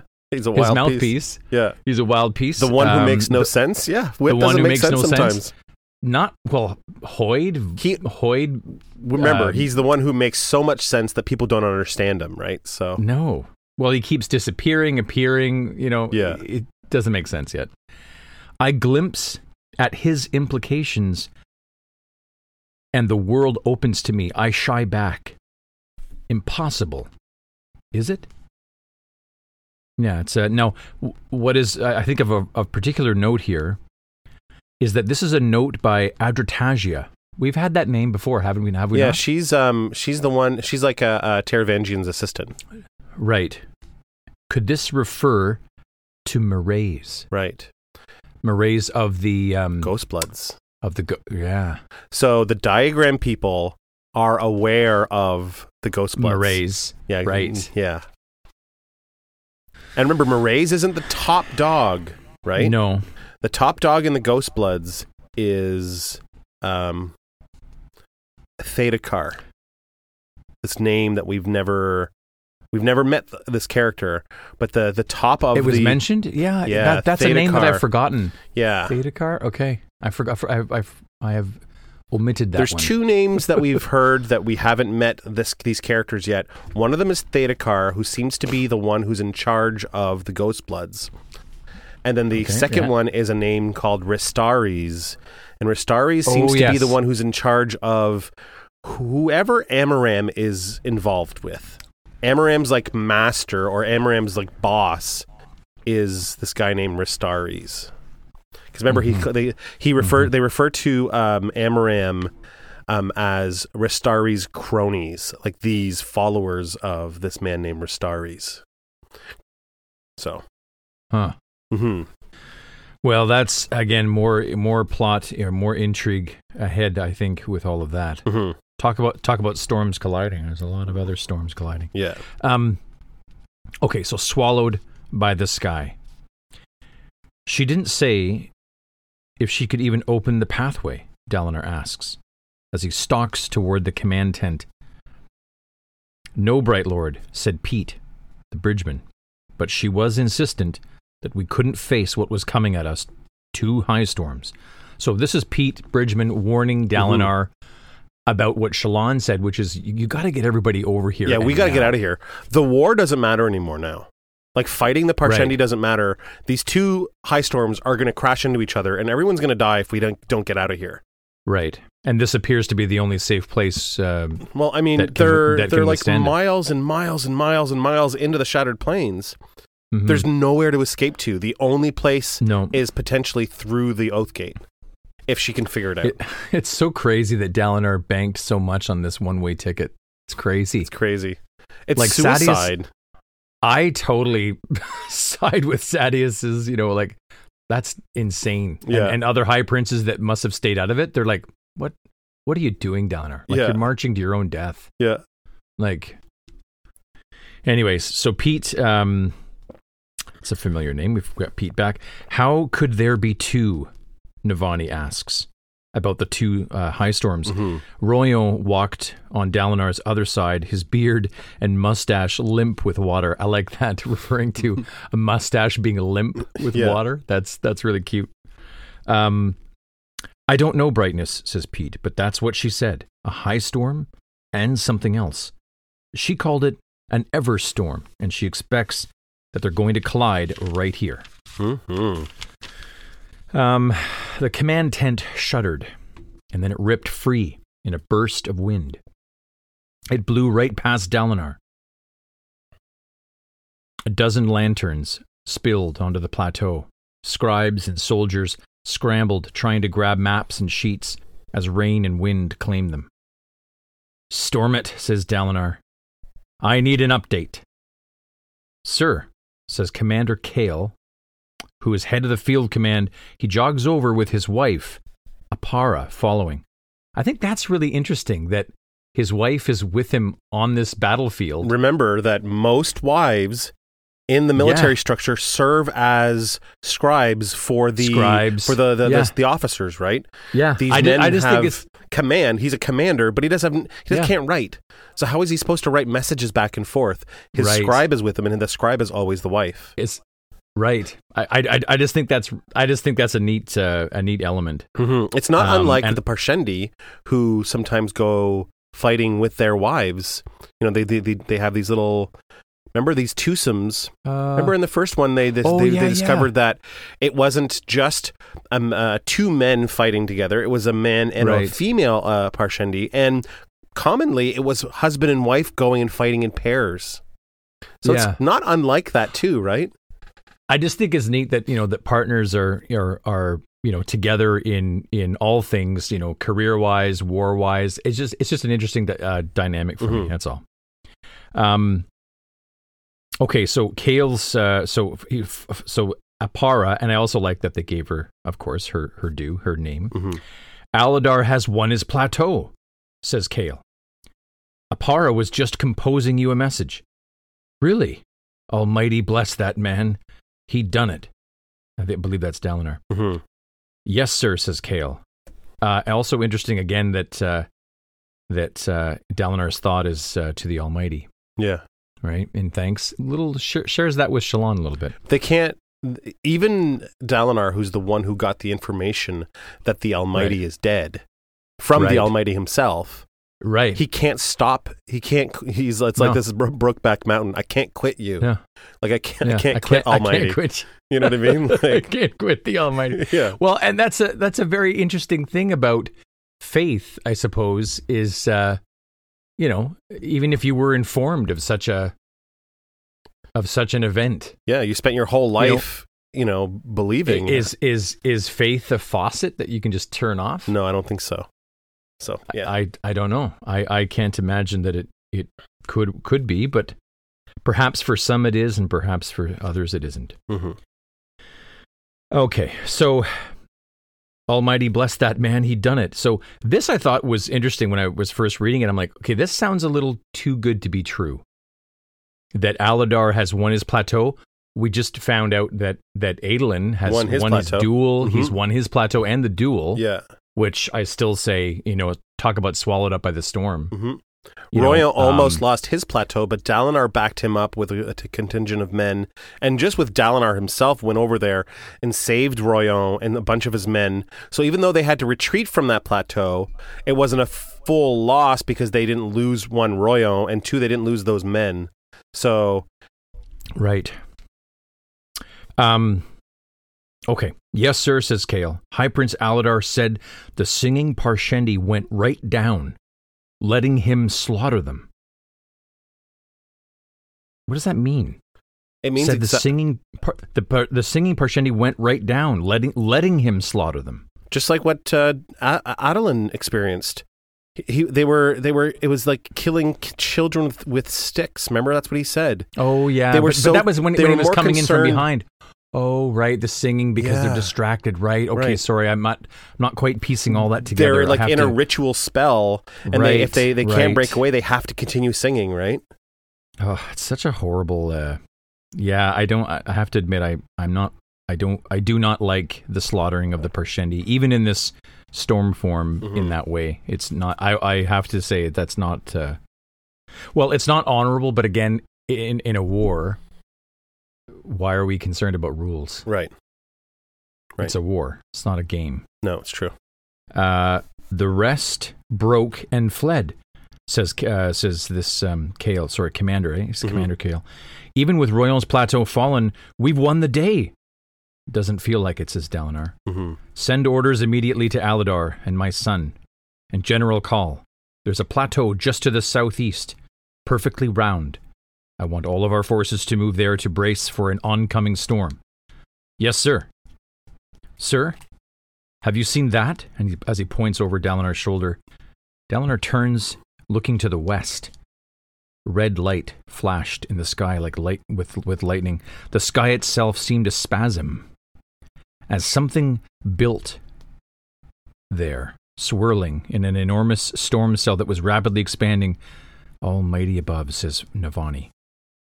So they can see it. Yeah, they can see this Everstorm, this red lightning storm building. Right. Can you just imagine the visuals? Oh, yeah. Like, just what everything looks like. It would be so fucking terrifying, right? It's such a great opportunity for cinematography to show the scale of the storms and how small these people are on the shattered plains. Yeah. It's a great opportunity to illustrate scale, I think. Or just the enormous, I was going to say over numerousness from IT Crowd, but the enormousness of these storms, this clash. Leave the tents, Kale, says Dalinar. Get everyone moving. Now. Navani, go to Brightness Shallan. Help her if you can. When I first read that, I thought, okay, well, she's not going to do that. she's going to do the opposite of what she's going to do. Yeah, that's what I was thinking. Well, normally he would say, Navani, go get yourself somewhere safe. But he's saying, actually, go right help, into the where it's the most dangerous and go help Shallan, which is him trusting her. Even though he wants to protect her, he's like, you're more important than being hidden. You need to go and help Shallan, which is really cool. Right. The officer leaped away and began shouting orders. Navani went with him, vanishing into the night. Mm-hmm. And a squad of soldiers chased after her to provide protection. So I like that too. So she's got protection. Mm-hmm. And me, Dalinar, says Royan. Oh my gosh, Royan. Jeez. I know. Oh, I'm just, in terms of covering this with you now, when I was reading this last night, I was just like Like, I was sad. I was like excited. I was like kicking my feet on the bed. There was all we run the gamut of all the emotions here. Oh yeah, because I was excited and then super sad, and then to have this character mean so much, despite the remarks and the jabs and the, and you know who had it right? Sebarial. Yeah. Yeah. Yeah, well, he called him a coward, and then, Well, he had a different perspective, a different take on it, right? He's no coward. No, he's just really smart. And me, Dalinar, asks Royal, we'll need you to take command of your men and lead them to safety, if such a thing can be found. Adolin crashes through the tent's fabric and skids along the stones on his back, his armor leaking light. This is such an amazing visual. Yeah. I could picture this so well in my mind. Just, him obviously in some kind of fight that he can't handle. It's in the command area. It's on the central plateau. And Dalinar's son comes sliding in toward him. Yeah. Like that's a message. Yeah, for sure. Leaking stormlight, Adolin, Dalinar shouts, dashing over to his son.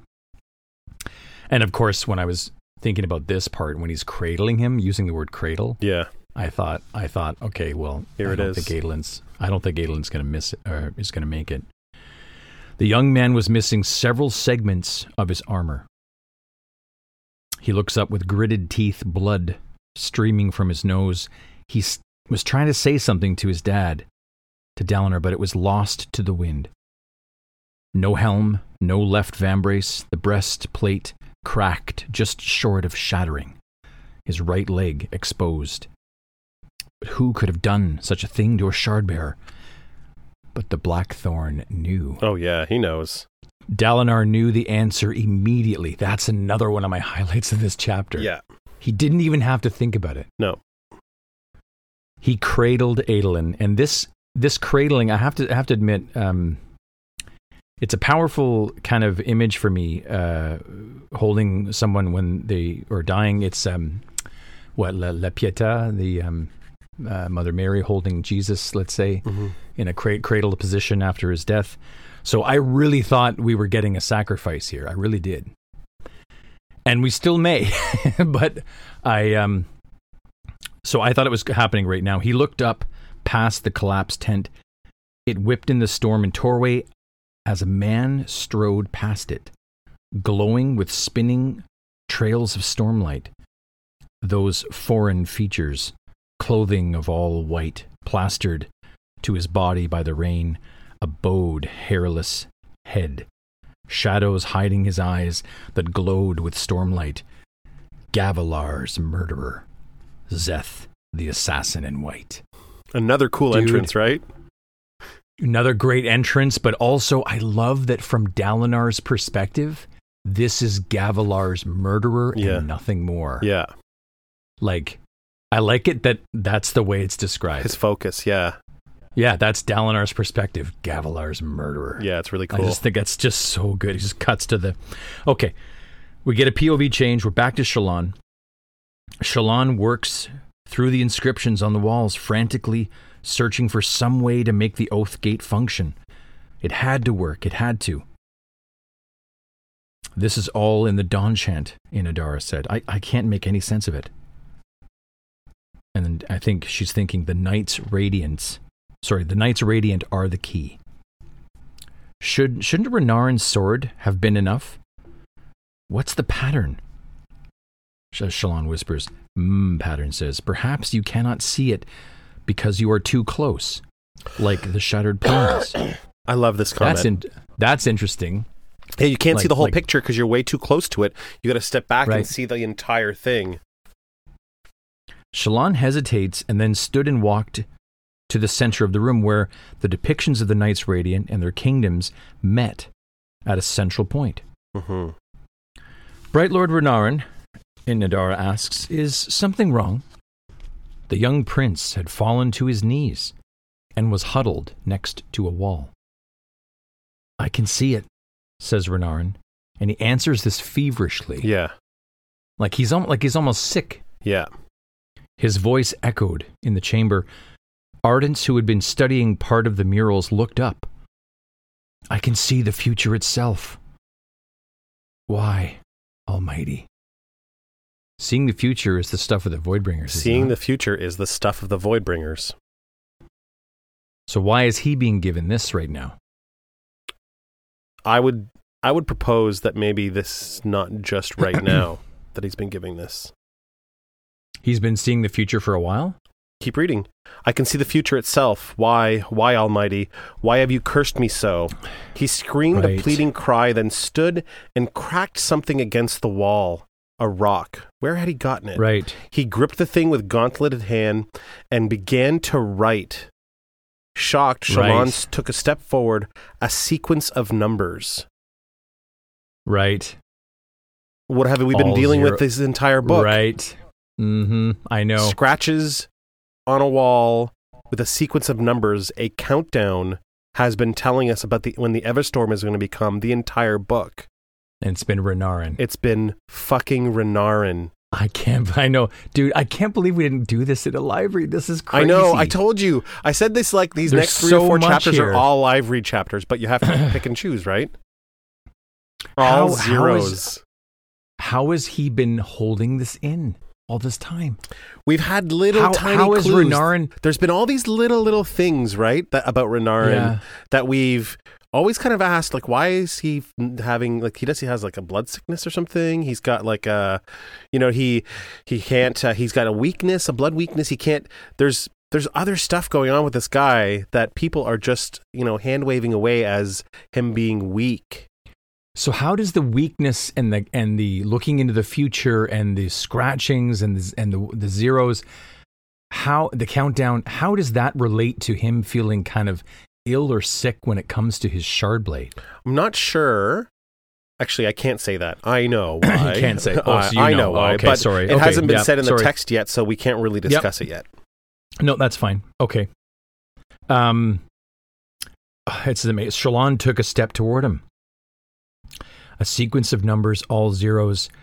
It's come, says Renarin. It's come. And we're dead. Yeah. And it's not just reading it that way makes it seem more sane. This is insane. It's come. It's come. We're dead.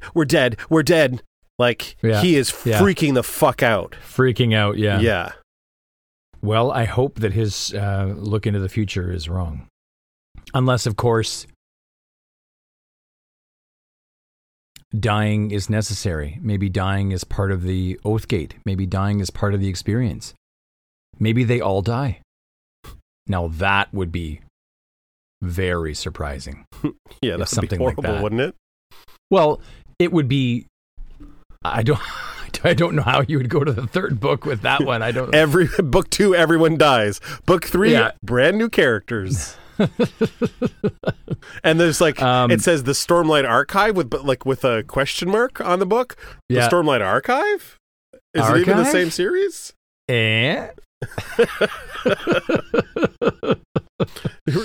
Kaladin says the third ideal, only to die 2 pages later. POV change back to Dalinar. Dalinar knelt beneath a fractured sky, holding his son. Rainwater washed the blood from Adolin's face, and the boy blinked. And him saying that, like the boy blinked, it's like Adolin became, an infant, a child in his arms again. Mm-hmm. Yeah, and again, that reminded me of the La Pietà. It's great. It's great imagery for sure.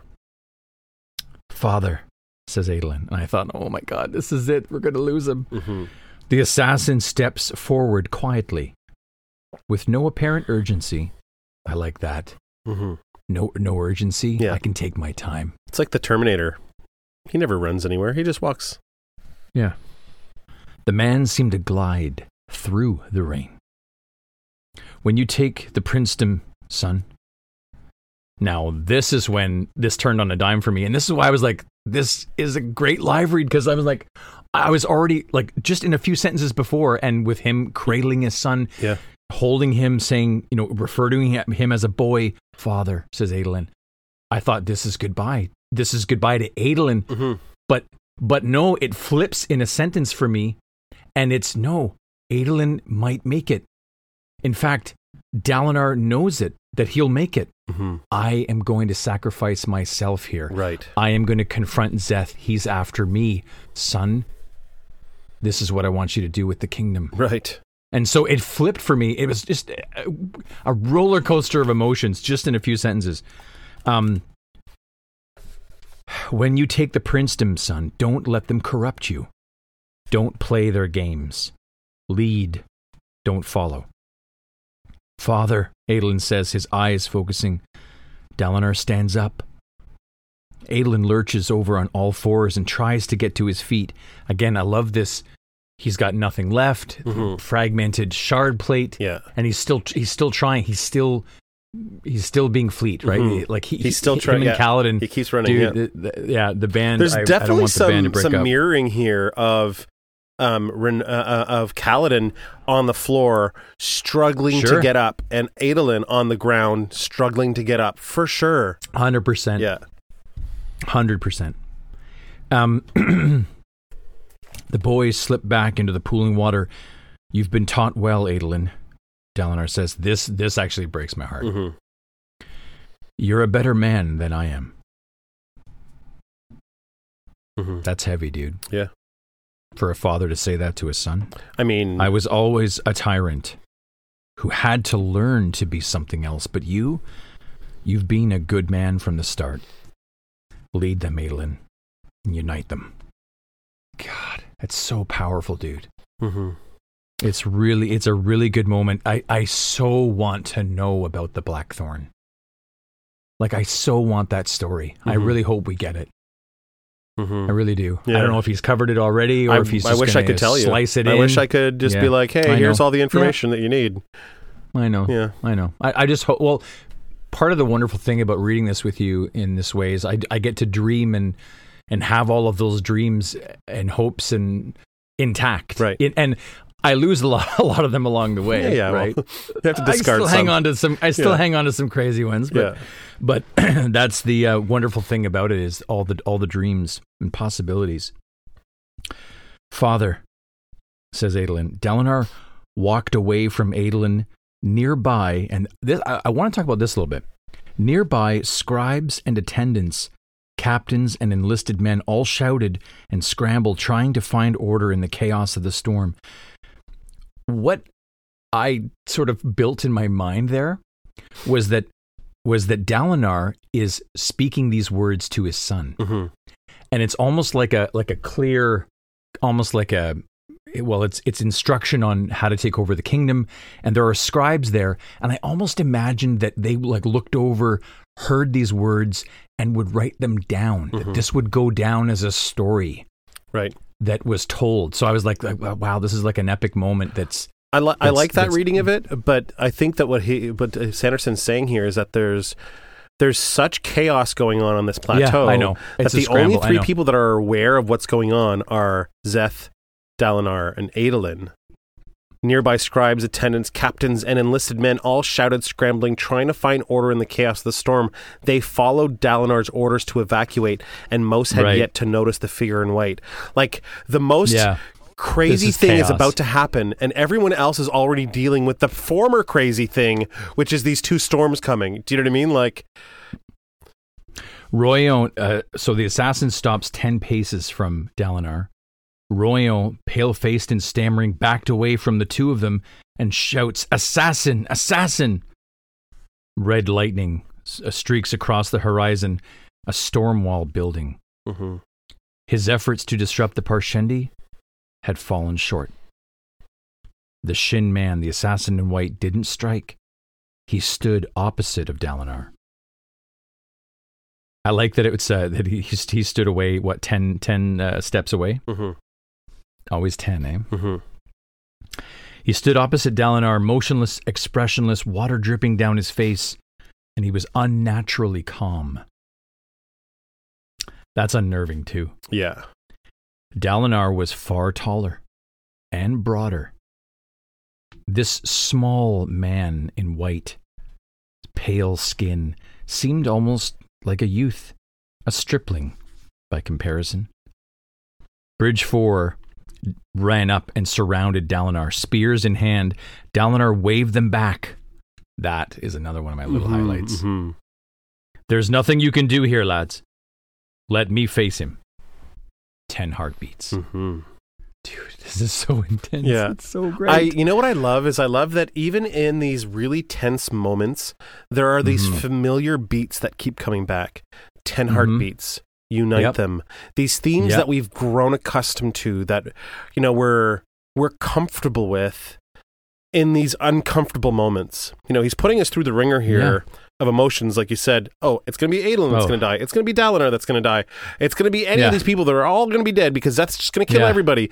And then there are these familiar moments that kind of reassure us that things could still be okay. Adolin, unite them. 10 heartbeats. These like really, really cool concepts that we are already so familiar with. I really love it. It's so good. Why, Dalinar? Dalinar asks the assassin, why? Why kill my brother? Did they explain the reasoning behind your orders? I am Szeth's son Vallano, the man says, harshly. Truthless of Shinovar. I do as my masters demand, and I do not ask for explanations. Dalinar revised his assessment. This man was not calm. He seemed that way, but when he spoke, he did it through clenched teeth, his eyes open too wide. He is mad, Dalinar thought. That's really neat. Talk about a metaphor for a character, like the storm within Szeth. Talk about two storms. There are his orders of what to do. Right. His oath, the oath stone. And then there's what this Shin man would actually do. Right. Which we've not yet been able to see. We know he's lost his mind. Like, we know that he's like damaged, this guy. It's a little later whenever he turns to, I mean, we'll get there, but when he turns to Adolin, he's like, I'm done, but maybe I can do something on my own time. You know what I mean? Like that. Like it's not just about following orders anymore, right? You know what I mean? Like it's no. So he's absolutely mad. You don't have to do this, Dalinar says. If it's about pay, what am I owed? The assassin shouted. Will come to me eventually. Every bit of it. I will drown in it. Stonewalker. It's funny how every bit of it, I will drown in it. I thought of Shadesmar. Yeah. I thought of the beads for some reason. I don't know why, but as I was reading it, that's what I thought of. Yeah, that's cool. I will have it, every bit of it. I will drown in it. Well, he's waiting for it, right? Remember, he hopes someday someone could kill him. Yeah. So it can stop. Szeth put his hand to his side, his shard blade appearing. Then with a curt, deprecatory motion, like he was merely trimming a bit of gristle from his meat, he strode forward and swung at Dalinar. I really like that, referring to Dalinar and this moment for Szeth. Oh, I'm just going to cut the gristle off the meat. Yeah, exactly. Dalinar, you're in my way. Dalinar caught the blade, which appeared in his hand as he raised it. The assassin smiled, lips drawn thin, showing only a hint of teeth. An eager smile matched with haunted eyes, and it was one of the most evil things that Dalinar had ever seen. Thank you, says the assassin, for extending my agony by not dying easily. He stepped back and burst afire with white light, and he came at Dalinar again, inhumanly quick. What a great dialogue. It's just fantastic. I don't know what else to say in this, just that how much I love it. It's just so tense. I really love Dalinar's assessment of Szeth and how he's got him pegged. Yeah. You know what I mean? Like, yeah, you're not this calm, emotionless machine. You're unglued. You're unhinged. Yeah. You are mad. And I think that realization, I think it helps Dalinar survive this encounter. I think a little bit, although Szeth ultimately does get the better of the Blackthorn in terms of the fight, which we're about to cover. I think I think it's this next POV. Adolin cursed. His heart. I'm sure his heart hurts too, but his head hurt. He'd smacked it something good when the assassin knocked him to the ground. Father was fighting Szeth. Adolin grits his teeth, struggled to get to his feet. Though the rain was letting up, the sky remained dark. Lightning plunged downward like red waterfalls, almost constant. That's a great image. It's awesome. Like constant red lightning coming down like a waterfall. That's really cool. I do want to point out this one line here. When he says, Father was fighting Szeth, bless the man for listening to reason and bonding the madman's blade. So Dalinar, we knew already when Dalinar made that reveal to Amaram that he bonded that blade that Amaram was looking for, that Amaram found. It was a big setup, right? It was an entrapment kind of thing. But it sounds like Dalinar was reluctant to do it at first, and that Adolin had to convince him to bond the blade. You know, bless the man for listening for reason to reason and bonding that man's blade. I like the fact that, you know, we gave all this credit to Dalinar for this really amazing move he pulled on Amaram. Right. But now we're learning that Adolin kind of helped him along with it. It's like you need to bond that blade. You need to be able to protect yourself. And so that might have... You're going to need it. Yeah. I just really like this tiny little fact. It's really, really great. It's neat that Dalinar... I think Dalinar appears to not want to have anything to do with it because there is something in his past with the Blackthorn or with his wife that I think makes him not want to relive those days or those moments, whatever they be. Yeah, he's not getting the same satisfaction from fighting in battle as he used to. The thrill, his stomach, and all that stuff. Yeah. So I can understand it, but Adolin was right for him to do it. So I'm glad that Dalinar is the kind of person that even though he may not want to do something, he'll do it. So that's cool. Yeah. But you're right. Adolin does deserve credit there for getting his father to do that. Because can you imagine this whole fight without it? Yeah.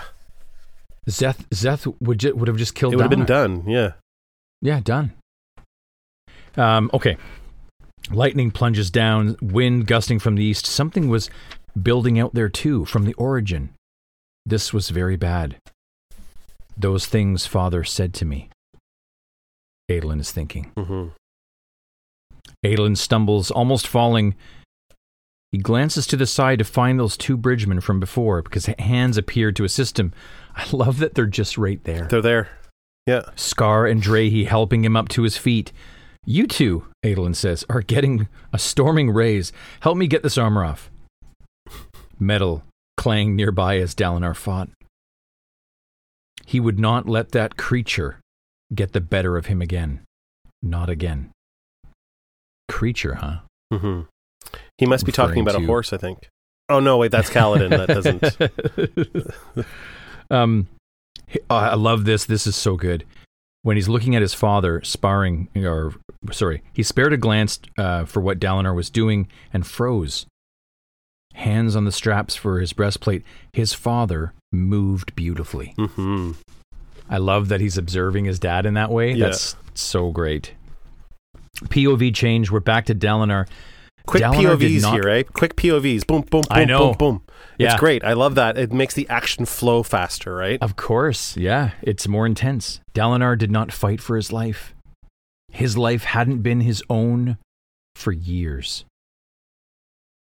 So that sounds like a bit of enslavement being the Blackthorn.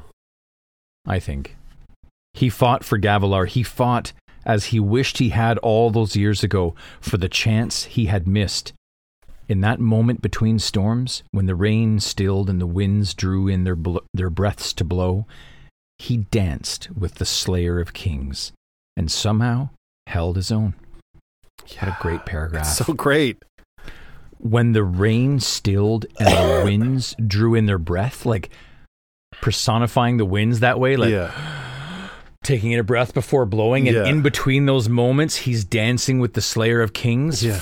Dude, like Mr. Sanderson. Jeez. Yeah, it's so great. Wonderful. Bringing it back to Gavilar too, and being like, he fought as he wished he had all those years ago. Like, yeah, it's so good. He wished he had, The assassin moved like a shadow. He soared into the air. He swung his shard blade like flashes of lightning, and would occasionally stretch forward with his other hand as if to grab Dalinar, like a monster, right? Mm-hmm. Dalinar recognized that as the more dangerous of Szeth's weapons. Mm-hmm.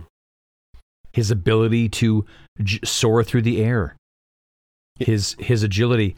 I like that his father, just like his son, they're reading the language of movement, of battle. Yeah. Reminds me of in comic books.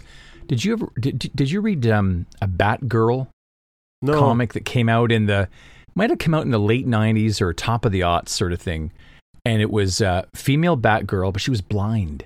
And Batman was training her, and she understood everything, I think, very primally. Like, she was reading your body language, and that is how she bested you in combat. Right. It's a really interesting way to, I find, to, I guess, attribute your prowess in martial arts, martial combat. Mm-hmm. Dalinar recognized that as the more dangerous of Szeth's weapons. The man attacked from different directions, but Dalinar didn't think. Thoughts could just get jumbled. His instincts would know what to do. Right.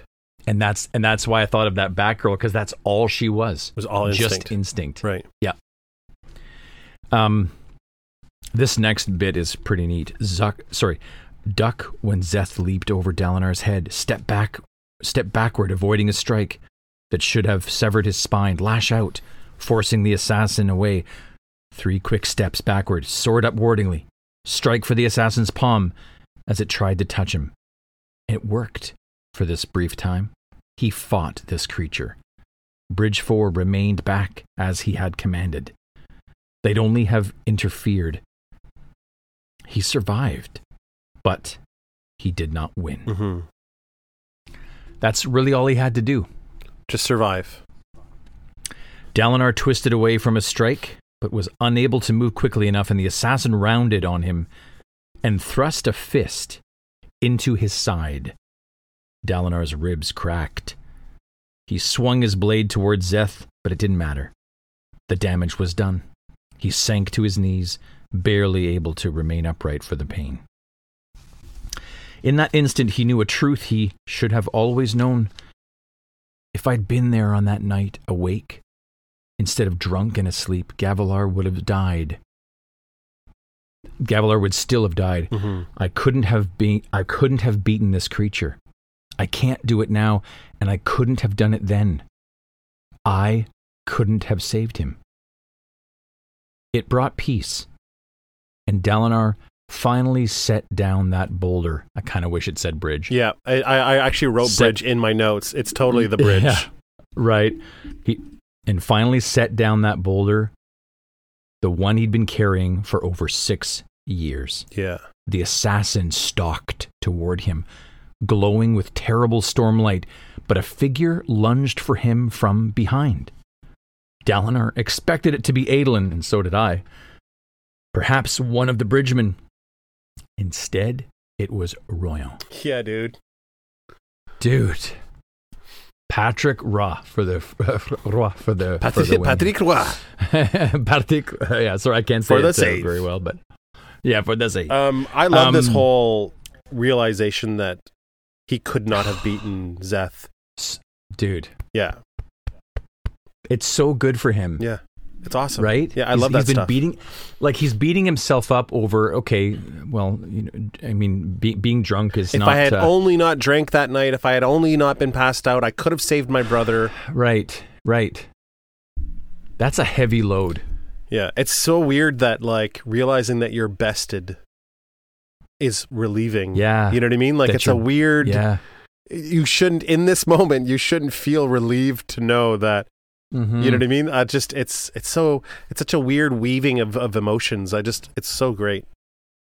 For some reason, just as you said that, I was trying to connect it to Dalinar's, his continuing faith in the Almighty. Mm-hmm. Like, when you have faith in something, even if it's in yourself, I have faith in myself. I could have saved Gavilar. Right. But now you know that you couldn't have. Yeah, you couldn't have. So do you let that go? Do you allow yourself to put down that bridge? Mm-hmm. But and then, of course, at the end here, are you kidding me? In this little tiny POV, at the end, it's Royal. Yeah.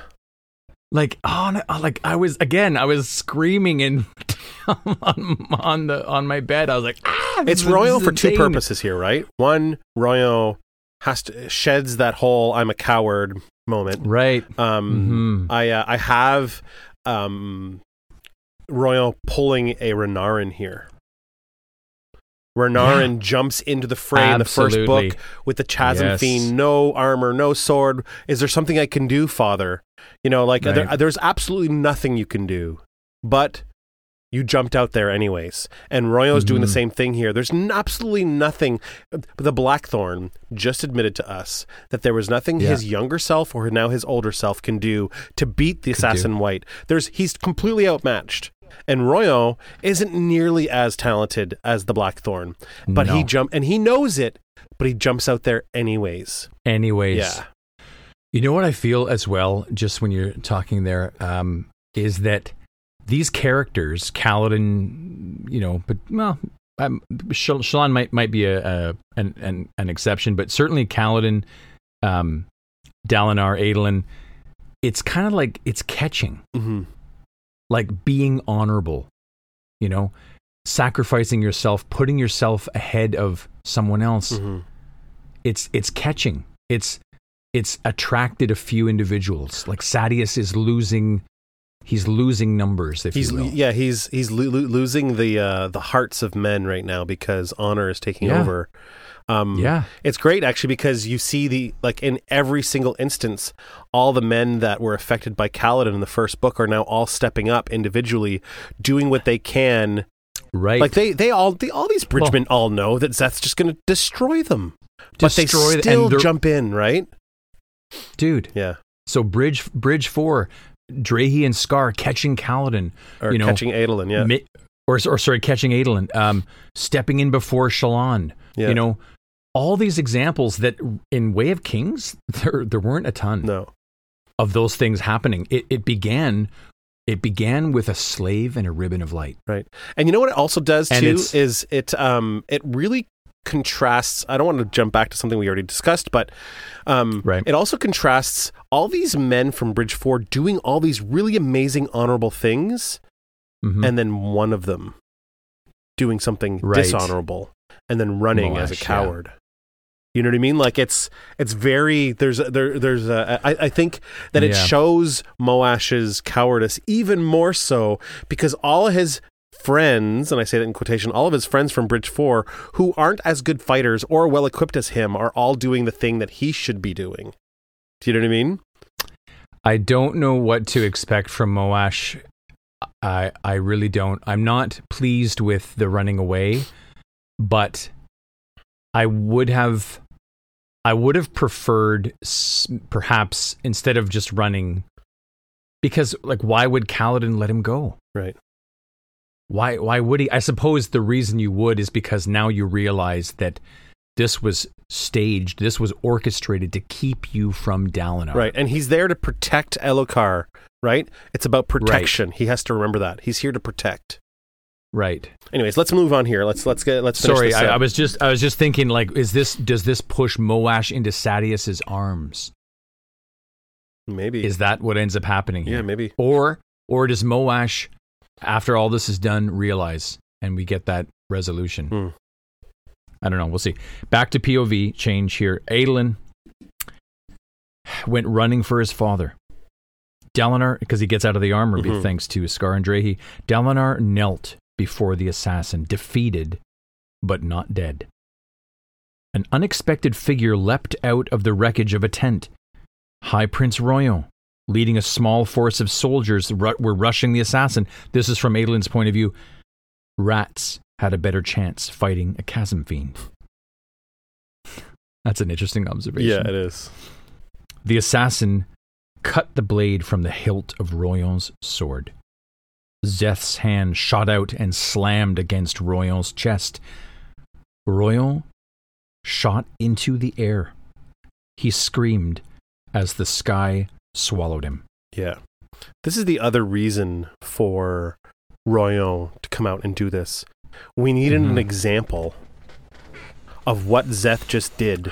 Could do. Right. And we won't worry so much. We won't be so worried for Dalinar coming soon here in this next little bit if we don't already know what it is, what trick Szeth just pulled on Royan. Royan needs to be our example of what could potentially happen to Dalinar in a minute. Do you know what I mean? So it's unfortunate that Royan had to sacrifice himself as an example for us to learn how dangerous it was for Dalinar to get swallowed by the sky as well. Right. That'd be like the author's perspective versus the character. He lasted longer than his men.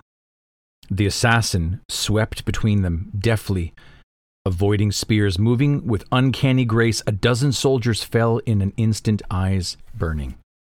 That's Royan's men.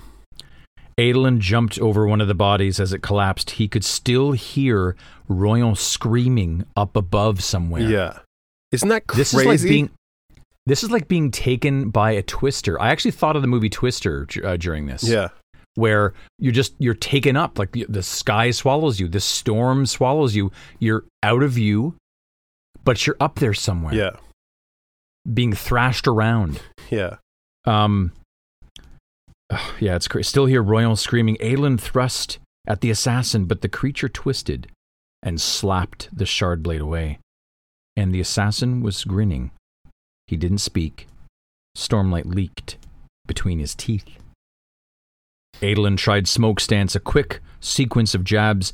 The assassin silently battered them away, unfazed. Adolin focused, dueling the best he could, but he was a child before this thing. Wow, that's something else too. Yeah. It's both father and son bested by this creature. Right. Royan, still screaming, plummeted from the sky and hit nearby with a sickening, wet crunch. What a descriptor. A quick glance at his corpse told Adolin that the High Prince would never rise again. Adolin lunged for the assassin, but a fluttering tarp leaped toward Adolin.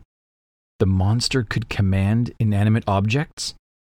Adolin sliced through the tarp and then jumped forward to swing for the assassin, but he found nothing to fight.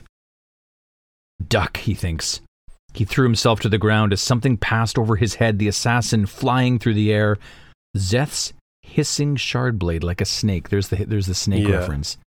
Hissing shard blade missed Adolin's head by inches. This is an amazing moment here. The inanimate objects being pushed away by a punch, being swallowed by the sky.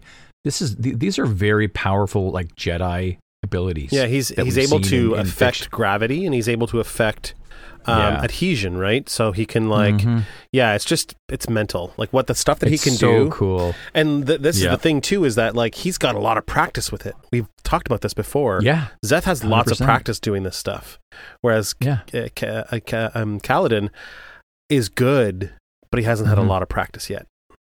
No, so. Szeth probably has like an entire, complex full of hallways, to practice in. He's just like, no, this is hallway number 1 and this is hallway number 2. This is the one where I walk on the walls. This is the one where I turn it upside down. This is the one where I eat my breakfast.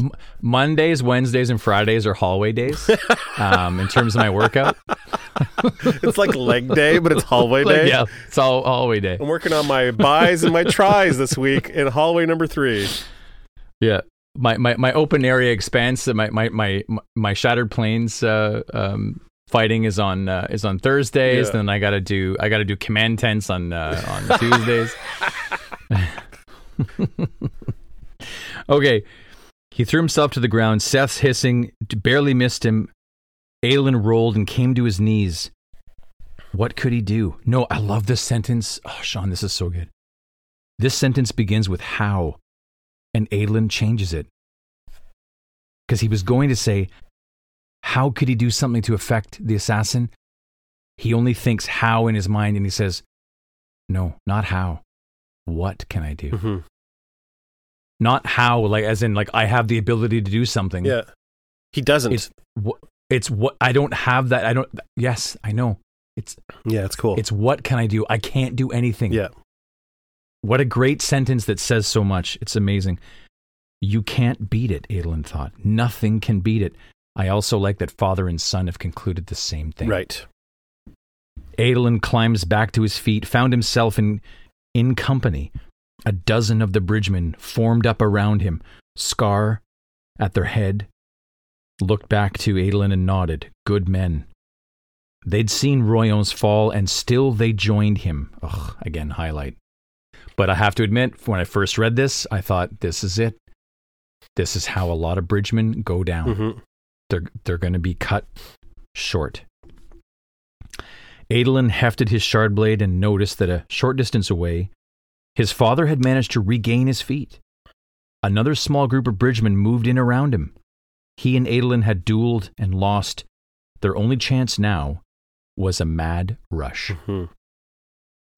General Call and a large strike force of soldiers were approaching, but there wasn't time. The assassins stood on the wet plateau between Dalinar's small troop and Adolin's head, which was bowed. Charge and mob a shardbearer, and hope for a lucky blow. It was the only way.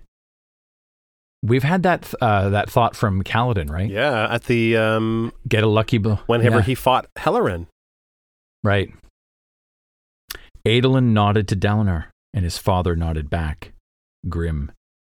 He knew there was no beating this thing. Lead them, Adolin. Unite them. Adolin screamed and charged forward, sword out, men running with him. Dalinar advanced too, more slowly, as the man could barely walk. Szeth snapped his head up, face devoid of all emotion, and he leaped, shooting into the air. Adolin's eyes followed him up. Surely they hadn't chased him off. The assassin twists in the air, crashes back down to the ground, glowing like a comet. That's an incredible image, too. Yeah. It's like a superhero move, meteor. Right? Just like, yeah. And then come back down with like this like power slam. Yeah. Yeah. Oh, dude, absolutely. If I knew anything about wrestling, I would make a reference here, but I don't know anything about wrestling. Power bomb? No, what a power bomb's not that. Well, don't they leap up in the air out of the arena and then come back down? Yeah, that's what wrestlers do. Hit Yeah, they jump hundreds of thousands of feet into the air and then. I kind of figured that's why they get the big bucks. Okay. Adolin, like a comet, Adolin barely parried a blow from the blade. Mm-hmm. The force of it was incredible. The assassin spun, and a pair of bridgemen fell with burning eyes. Two of them lost. Mm-hmm. It was Kaladin. It was as Kaladin had said. With a horrible sinking feeling, Adolin realized just how little a chance they'd ever had. What Kaladin said is that he thinks that the assassin's wounds will heal because he knows his wounds would heal, right? That's why he told Adolin that.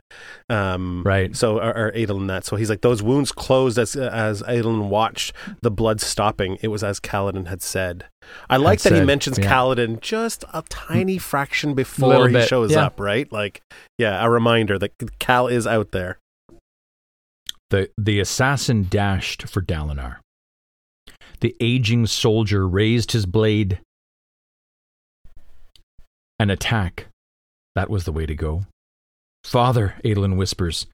The assassin parried the thrust from Dalinar, then placed his hand against Dalinar's chest. The High Prince, suddenly glowing, lurched up into the dark sky. But he didn't scream. Right. So this moment doesn't mean anything if Royo doesn't have it happen to him just earlier. That's what I was trying to get at before, right? Right. Like now we know how desperate this is. The screaming of Royo increases the horror, and then going back to Dalinar with his character, he doesn't scream. He didn't scream, no. He accepts it, right? The plateau fell silent. The assassin lowered his blade and then started to walk away. Bastard, says Adolin. Bastard! He could barely see for the tears. The assassin stopped and then leveled his weapon toward Adolin. Adolin stumbled to a halt. Storm's head hurt. It is finished, the assassin whispered. I am done. And he turned away from Adolin and continued to walk away. Like damnation itself you are. Adolin raised his shard blade overhead. That is so good. You're not done. Yeah. Like, this is, I love it. But I have to admit, when I first read it, I'm like, oh no, Adolin, just let him walk away. Like, you're just let it go. You're not ready for this. This is no good. Yeah. The assassin spun and slapped the weapon so hard with his own blade that Adolin distinctly heard something snap in his wrist. His blade tumbled from his fingers, vanishing. The assassin's hand slapped out, knuckles striking Adolin in the chest, and he gasped, his breath suddenly gone from his throat. Stunned, he sank to his knees. I suppose, the assassin snarled, I can kill one more on my own time.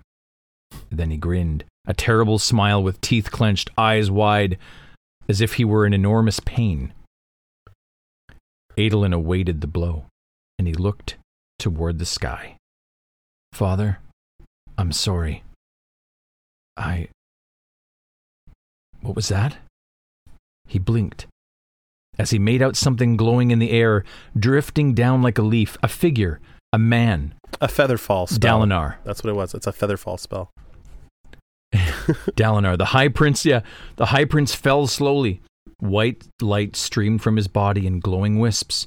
Nearby bridgemen murmured, soldiers shouted, pointing. Adolin blinked. Certain he was delusional. But no, that was Dalinar. Like one of the heralds themselves, coming down from the Tranquiline halls. What did you think at this moment when Dalinar was slowly dropping out of the sky? To be honest with you, so what I thought here was that Dalinar is showing other powers that he possesses. Yeah, I thought so too. When I remember distinctively when I first read it, all this talk about Tef's family and all these people that's mentioned again with in the diagram, that you don't want to like put yourself in jeopardy only to discover that maybe you have powers. It's foolish because you all die.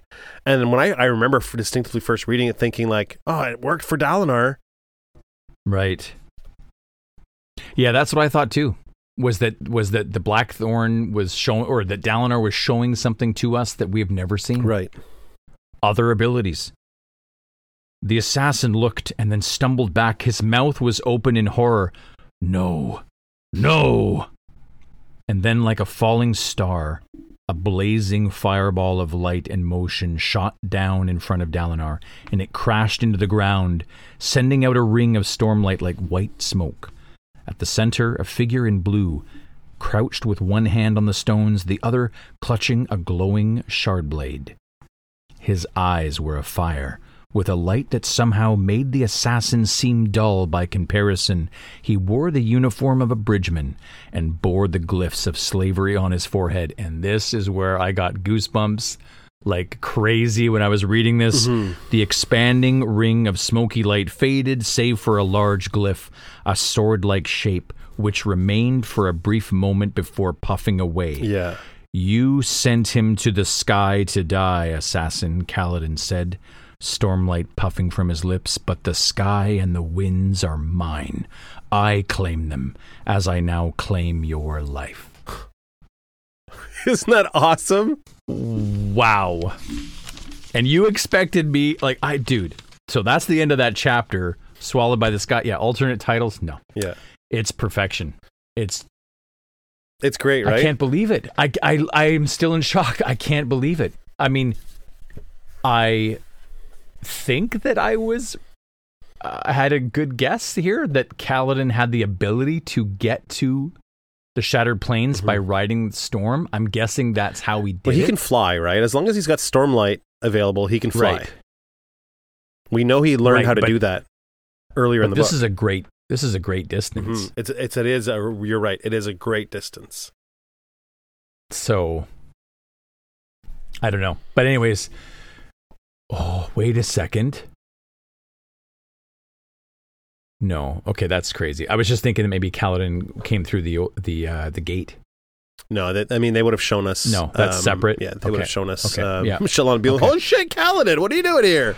Well, I mean, it kind of might have made sense to me that, the Oath Gate is. If he would have, he wouldn't have seen Dalinar up in the sky and saved him, right? Right. Yeah. Yeah, crazy. What a great chapter. Yeah. Highlights? Too many to name. Too many. I got a pretty good one for that chapter. My highlight. I mean, you got to say I claim them. I claim the skies. They're mine, kind of thing. I love that, but I'm going to acknowledge Adolin here when he says the bridgemen, good men. Yeah. You know what I mean? It's so great. It's just this connection now between Shallan and her bridgemen and Adolin and his bridgemen. It's been growing all book, right? Now it's just when they absolutely need them, they're right there for them. And they're right there. Yeah, it gets me, man. I love it so much. It's so cool. No, it's really good. Adolin has had a complete turnaround from scoffing at them. I still, in some ways, I used to think that referring to them as bridgemen was a lowly thing, but again, it depends on your perspective. It's come up to a sign of respect now. You don't say the word bridgeman the same anymore. Yeah. Do you know what I mean? Right. Yeah. They've kind of reclaimed the word. Yeah. Right? They've turned it into something else. Like an honorable word as opposed to something that's lowly or whatever. Yeah. Yeah. Absolutely. Yeah, it's awesome. Yeah, I mean the only other mentions I had was obviously Royon's sacrifice. Yeah. Which I thought was very meaningful. It's really great, eh? And it's really great. It's so good. And then, because you've said so many times, dude, you've said, there are only two honorable light eyes out there. Adolin and his father. But right. And now, and that's what you were saying earlier. And it's catching. It's catching. That's exactly my point here is that the honorable actions of a few are affecting others. Yeah. Lead by example. Yeah, it's awesome. Really it's a really great highlight, actually. It's really great. It's lead by example. But Dalinar saying to his son, he's ready to say goodbye. Mm-hmm. Unite them, son. Take over the princedom, or take over the kingdom. Lead. Don't let them corrupt you. Mm-hmm. He was saying goodbye. He was ready to let go. Right. It's funny because in Way of Kings, he does the same thing. He pretty much tells Adolin, you're going to have to take over. But he's abdicating the throne and he's just giving up. Do you know what I mean? Right. Then when Dalinar says that to him, he's just giving up straight up. I can't do this anymore.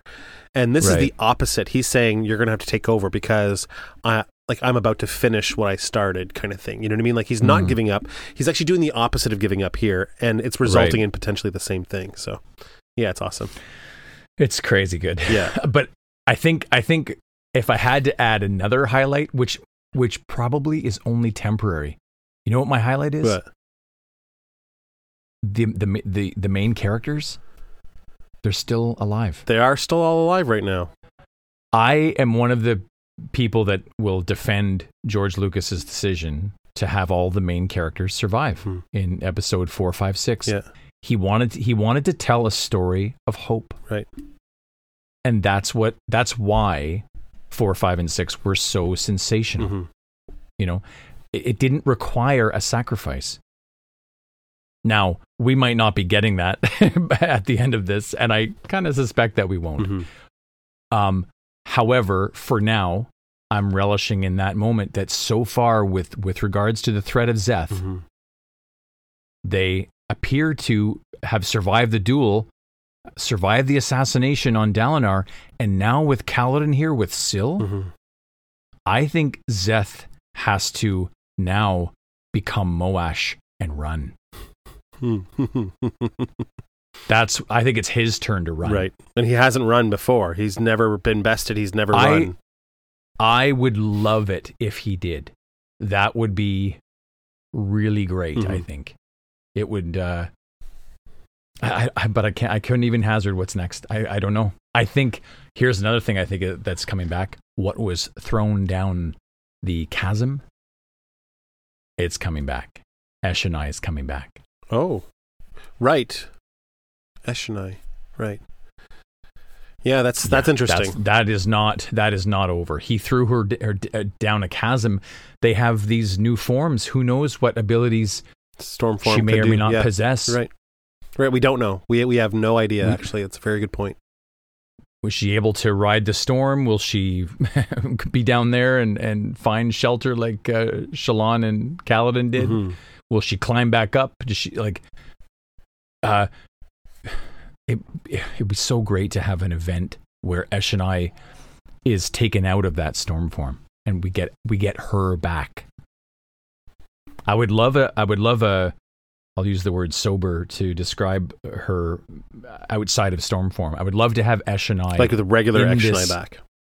Right. In this kind of debate, battle, diplomacy regarding the 6-year war, regarding Gavilar, regarding the return of their gods. Like, I would much prefer that and transparency between Dalinar and the visions and the Almighty and all these truths and perspectives. And like, I would love to get all those characters in a room and just sit them down and let's talk.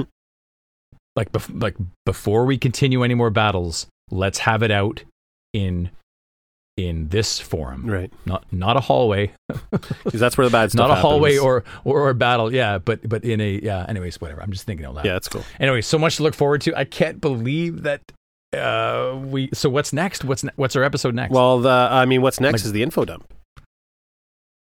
Oh, sorry. Yeah. I thought I was asking you for the next chapters. We're doing one chapter next episode. Only Okay, one one chapter. chapter. It's a larger one. I want to give it some room to breathe, so we're only doing the one chapter. And then we have, so we only have 3 episodes left, and that's it. That's it. Five chapters Wow. altogether. So it's getting really close now. Almost at our destination. We are, yeah. Well, 10-book series. So this is what- still what early a on in the journey, journey. Let's be honest. Well, these are like these are like quests. Yeah. They're like small quests. So yeah, the info dump. Let's talk about some of the info that's been dumped on us. Thank you again to Sure. Buzzkill Joe for doing all some really hard work here for us. Cal's third ideal: I will protect even those I hate, so long as it is right. Amazing to think about. When this happens, there's this like wing glyph that happens behind him when he takes the third ideal. Behind Kaladin, frost crystallized on the ground, growing backwards away from him, a glyph formed in the frost, almost in the shape of wings. In the chasm, when thinking about the first ideal, just after Sigzil mentions the first ideal to him, Cal says the first ideal, and a cold wind blew through the corridor of stone, washing over him, bringing crisp, fresh scents and blowing away the stink of rotting corpses. That's what happens when he says the first ideal. After swearing the second ideal, a crack shook the air like an enormous clap of thunder, though the sky was completely clear. We suspect, I think, that this is the Stormfather accepting this ideal. This is when he, when he jumps across the chasm in the Way of Kings. Mm-hmm. So yeah, there seems to be some kind of momentous thing that happens whenever each ideal is said, which is really, really cool. Couple of quick things here. The Everstorm is building. Pattern says it's going to be very, very bad. Graves is involved in the diagram, which is a big reveal for this episode. Right. Another big reveal is that Syl can become a Shardblade, which is absolutely fucking cool. And then we got a tiny little morsel here where Adolin says to the Bridgeman, make sure you grab a seed of my Shardblade. It'll be easier to regrow from a seed. We knew that it's regrowing it is easier with a piece of it, but we never knew it was called a seed before. So this is kind of a new terminology. We have a bunch of different little things in that room with Shallan. That mosaic covered the wall floor with majestic images and dazzling colors. Knights in armor stood before swirling skies of red and blue. The floor mural was, there were 10 main ones, just as there had been 10 orders of knights, 10 kingdoms, 10 peoples, and in between the segments representing the 1st and 10th kingdoms was a narrow 11th section, which is the depicting Urithiru.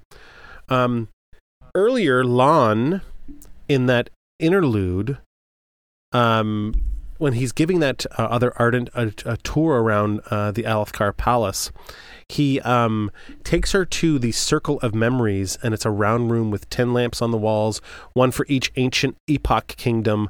An 11th lamp represents the Tranquiline Halls, and a large ceremonial keyhole set into the wall.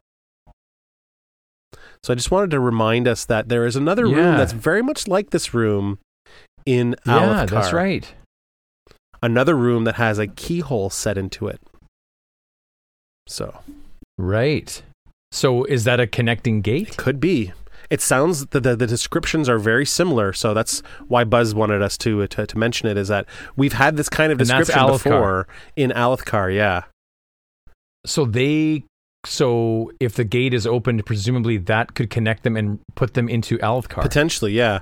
But we don't really know how all this stuff works yet. Shallan still doesn't even know how to work the one that she's found, right? No. So I just wanted to kind of mention that because it is kind of neat that we've gotten this kind of description before.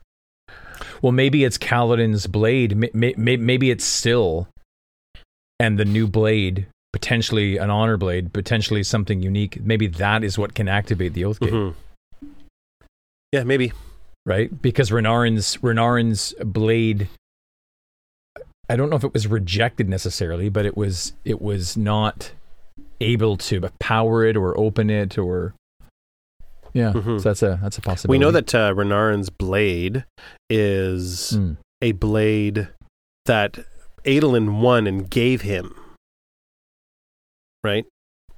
This is slightly different than it's different than Kaladin's blade for sure. Well, this is Syl choosing. This is Syl having become a Shardblade. Syl choosing Kaladin. I claim him. You know what this is reminding me of? The Rhyshadiums. Yeah, very much so. Wow. Yeah, very much so. That's really cool. Yeah. I choose you. Right. Yeah, it's like Pokemon. I don't know much about Pikachu. I choose you. So the next chapter, info dump stuff here. It's gonna be a long episode. Kael is the head of a field command. Apara was his wife that we just talked about. Smoke Stance, which is we talked about this before, attacking with quick sequence jabs.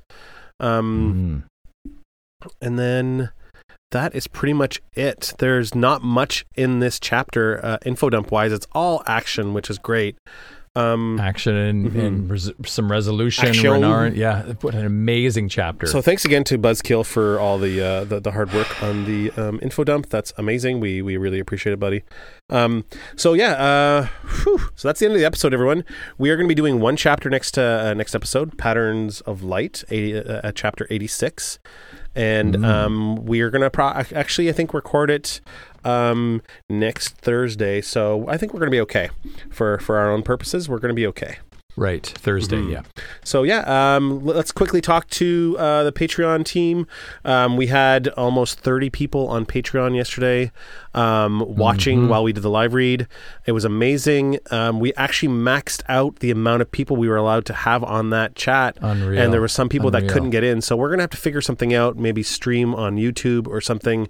We're going to figure it out. We're going to figure it out by the time we do the next live read. So, but if you want to be able to do that and be able to watch us do the live read live, you could do so by joining the Patreon team at patreon.com/heroesof and become part of the Discord group, and then you'll get all the nice fun links to all these like cool events. So if you want to be on this list that I'm about to read, you can do so at patreon.com/heroesof. So first up is some of our brand new guys. Brian Taylor. Hey, Brian. We have Dana Gustafson, Jesse Fay, Canoli, Jaden Guerra, Ryan Phillips, Savotka Art, Sarah 677, Sarah Slagle, C. Carr, Tom Gonzalez, Mark Pinto, Jordo, Maria Varum, Lawrence Bradley, Cody Logan, Jonathan Whittington, Tommy Turpin, Itzizer, Julia Pepple, that's what it is, Julia Pepple. She messaged me and she's like, you've been saying my name wrong. So Justin Elliott, Laura, Kevin Friede, Riley Donlin, Chris Whaley, Omniorcus, Alex Guerin, James Johnson, Andrew Woods, James M, Valkov Marin. Am I doing it again? I am doing it again. Sorry, I've picked the wrong list again. I'm about to say people who are no longer supporting us. Not that I don't want to say their names, but I mean it makes a shorter list for me. So, Laura, Kevin Friede, Ryan Lee Donlin, Chris Whaley, Omniorcus, Alec Guerin, James Johnson, Andrew Woods, James M, Valkov Marin, Chelsea Walker, James Pryor, Chad Kirkman, Christopher Bagley, Megan Lloyd, Richard Fetherson, Ilya Surden, Daniel Lee, Elvira, Denver Rose, David Clemage, Andrew S., Pac-Man in Idaho, Jason Stock, Ashlyn Lee, Anna P., Joseph Bruno, Pat Bevins, Thomas Kovar, Matthew Eaton, James Reed, Steph Baum, Alex Trant, Joey Willman, Christopher Jack, Ratman, Brandon Comer, Jasper Sakosi, Silver Lumos, Joshua Nisala, Ryan, Josh, Alexander, Janzi, Zach Helton, Wick, Joseph Mingoya, Alex Dufour, Daniel Wyden, Werewolf Will, John M., Jake DeFeo, Robert Goebel, My Mom Sue, Ari Zoo, Bruce Rogers, Joel Hayes, Don Chalice, Mr. Murasami, Christian Pappy, no, Jack's wife Linda, and our best friend Mike. So thank you very much for everyone who's part of the Patreon team. We really, really love that you are supportive of us in this way, and we hopefully you enjoyed the live read that we were able to provide yesterday for y'all, because Jack and I absolutely had a blast of a time talking to everyone afterwards too. So it was really, really awesome. If you want to reach out to us, you can do so at heroesofcathra@gmail.com. You can reach us on Twitter at Heroes of One, or hit us up on Instagram at the StormPod. Don't forget to join the subreddit StormPod, and you can find us pretty much anywhere on the socials. I'm always on there lurking. I'm super creepy and I'm lurking around. I'm like a Renarin now because Shalon says he's kind of creepy. Like I'm that guy. I'm like, we're dead. We're all dead. Well, thank you very much, everyone, for listening. We love you very much. Until next time. Take care, everybody. The Storm Pod is brought to you by Heroes of. Music and theme song by Jack Forrest Productions. Additional music by Jason Morey. Produced by our wonderful Patreon team and the Heroes of Acathra.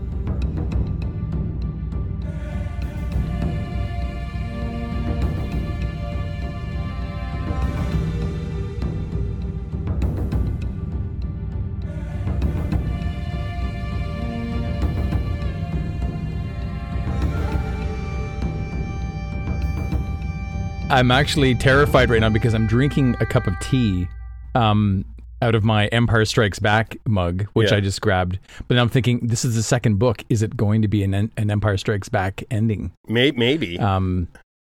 Maybe. But this isn't the end of the book. You're not reading the end of the book. You're just reading one chapter here.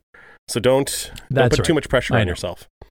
Okay, I think that we have quite a lot of people here. I don't know if we should delay too much longer. I think we're okay. Let's start it up. Saves.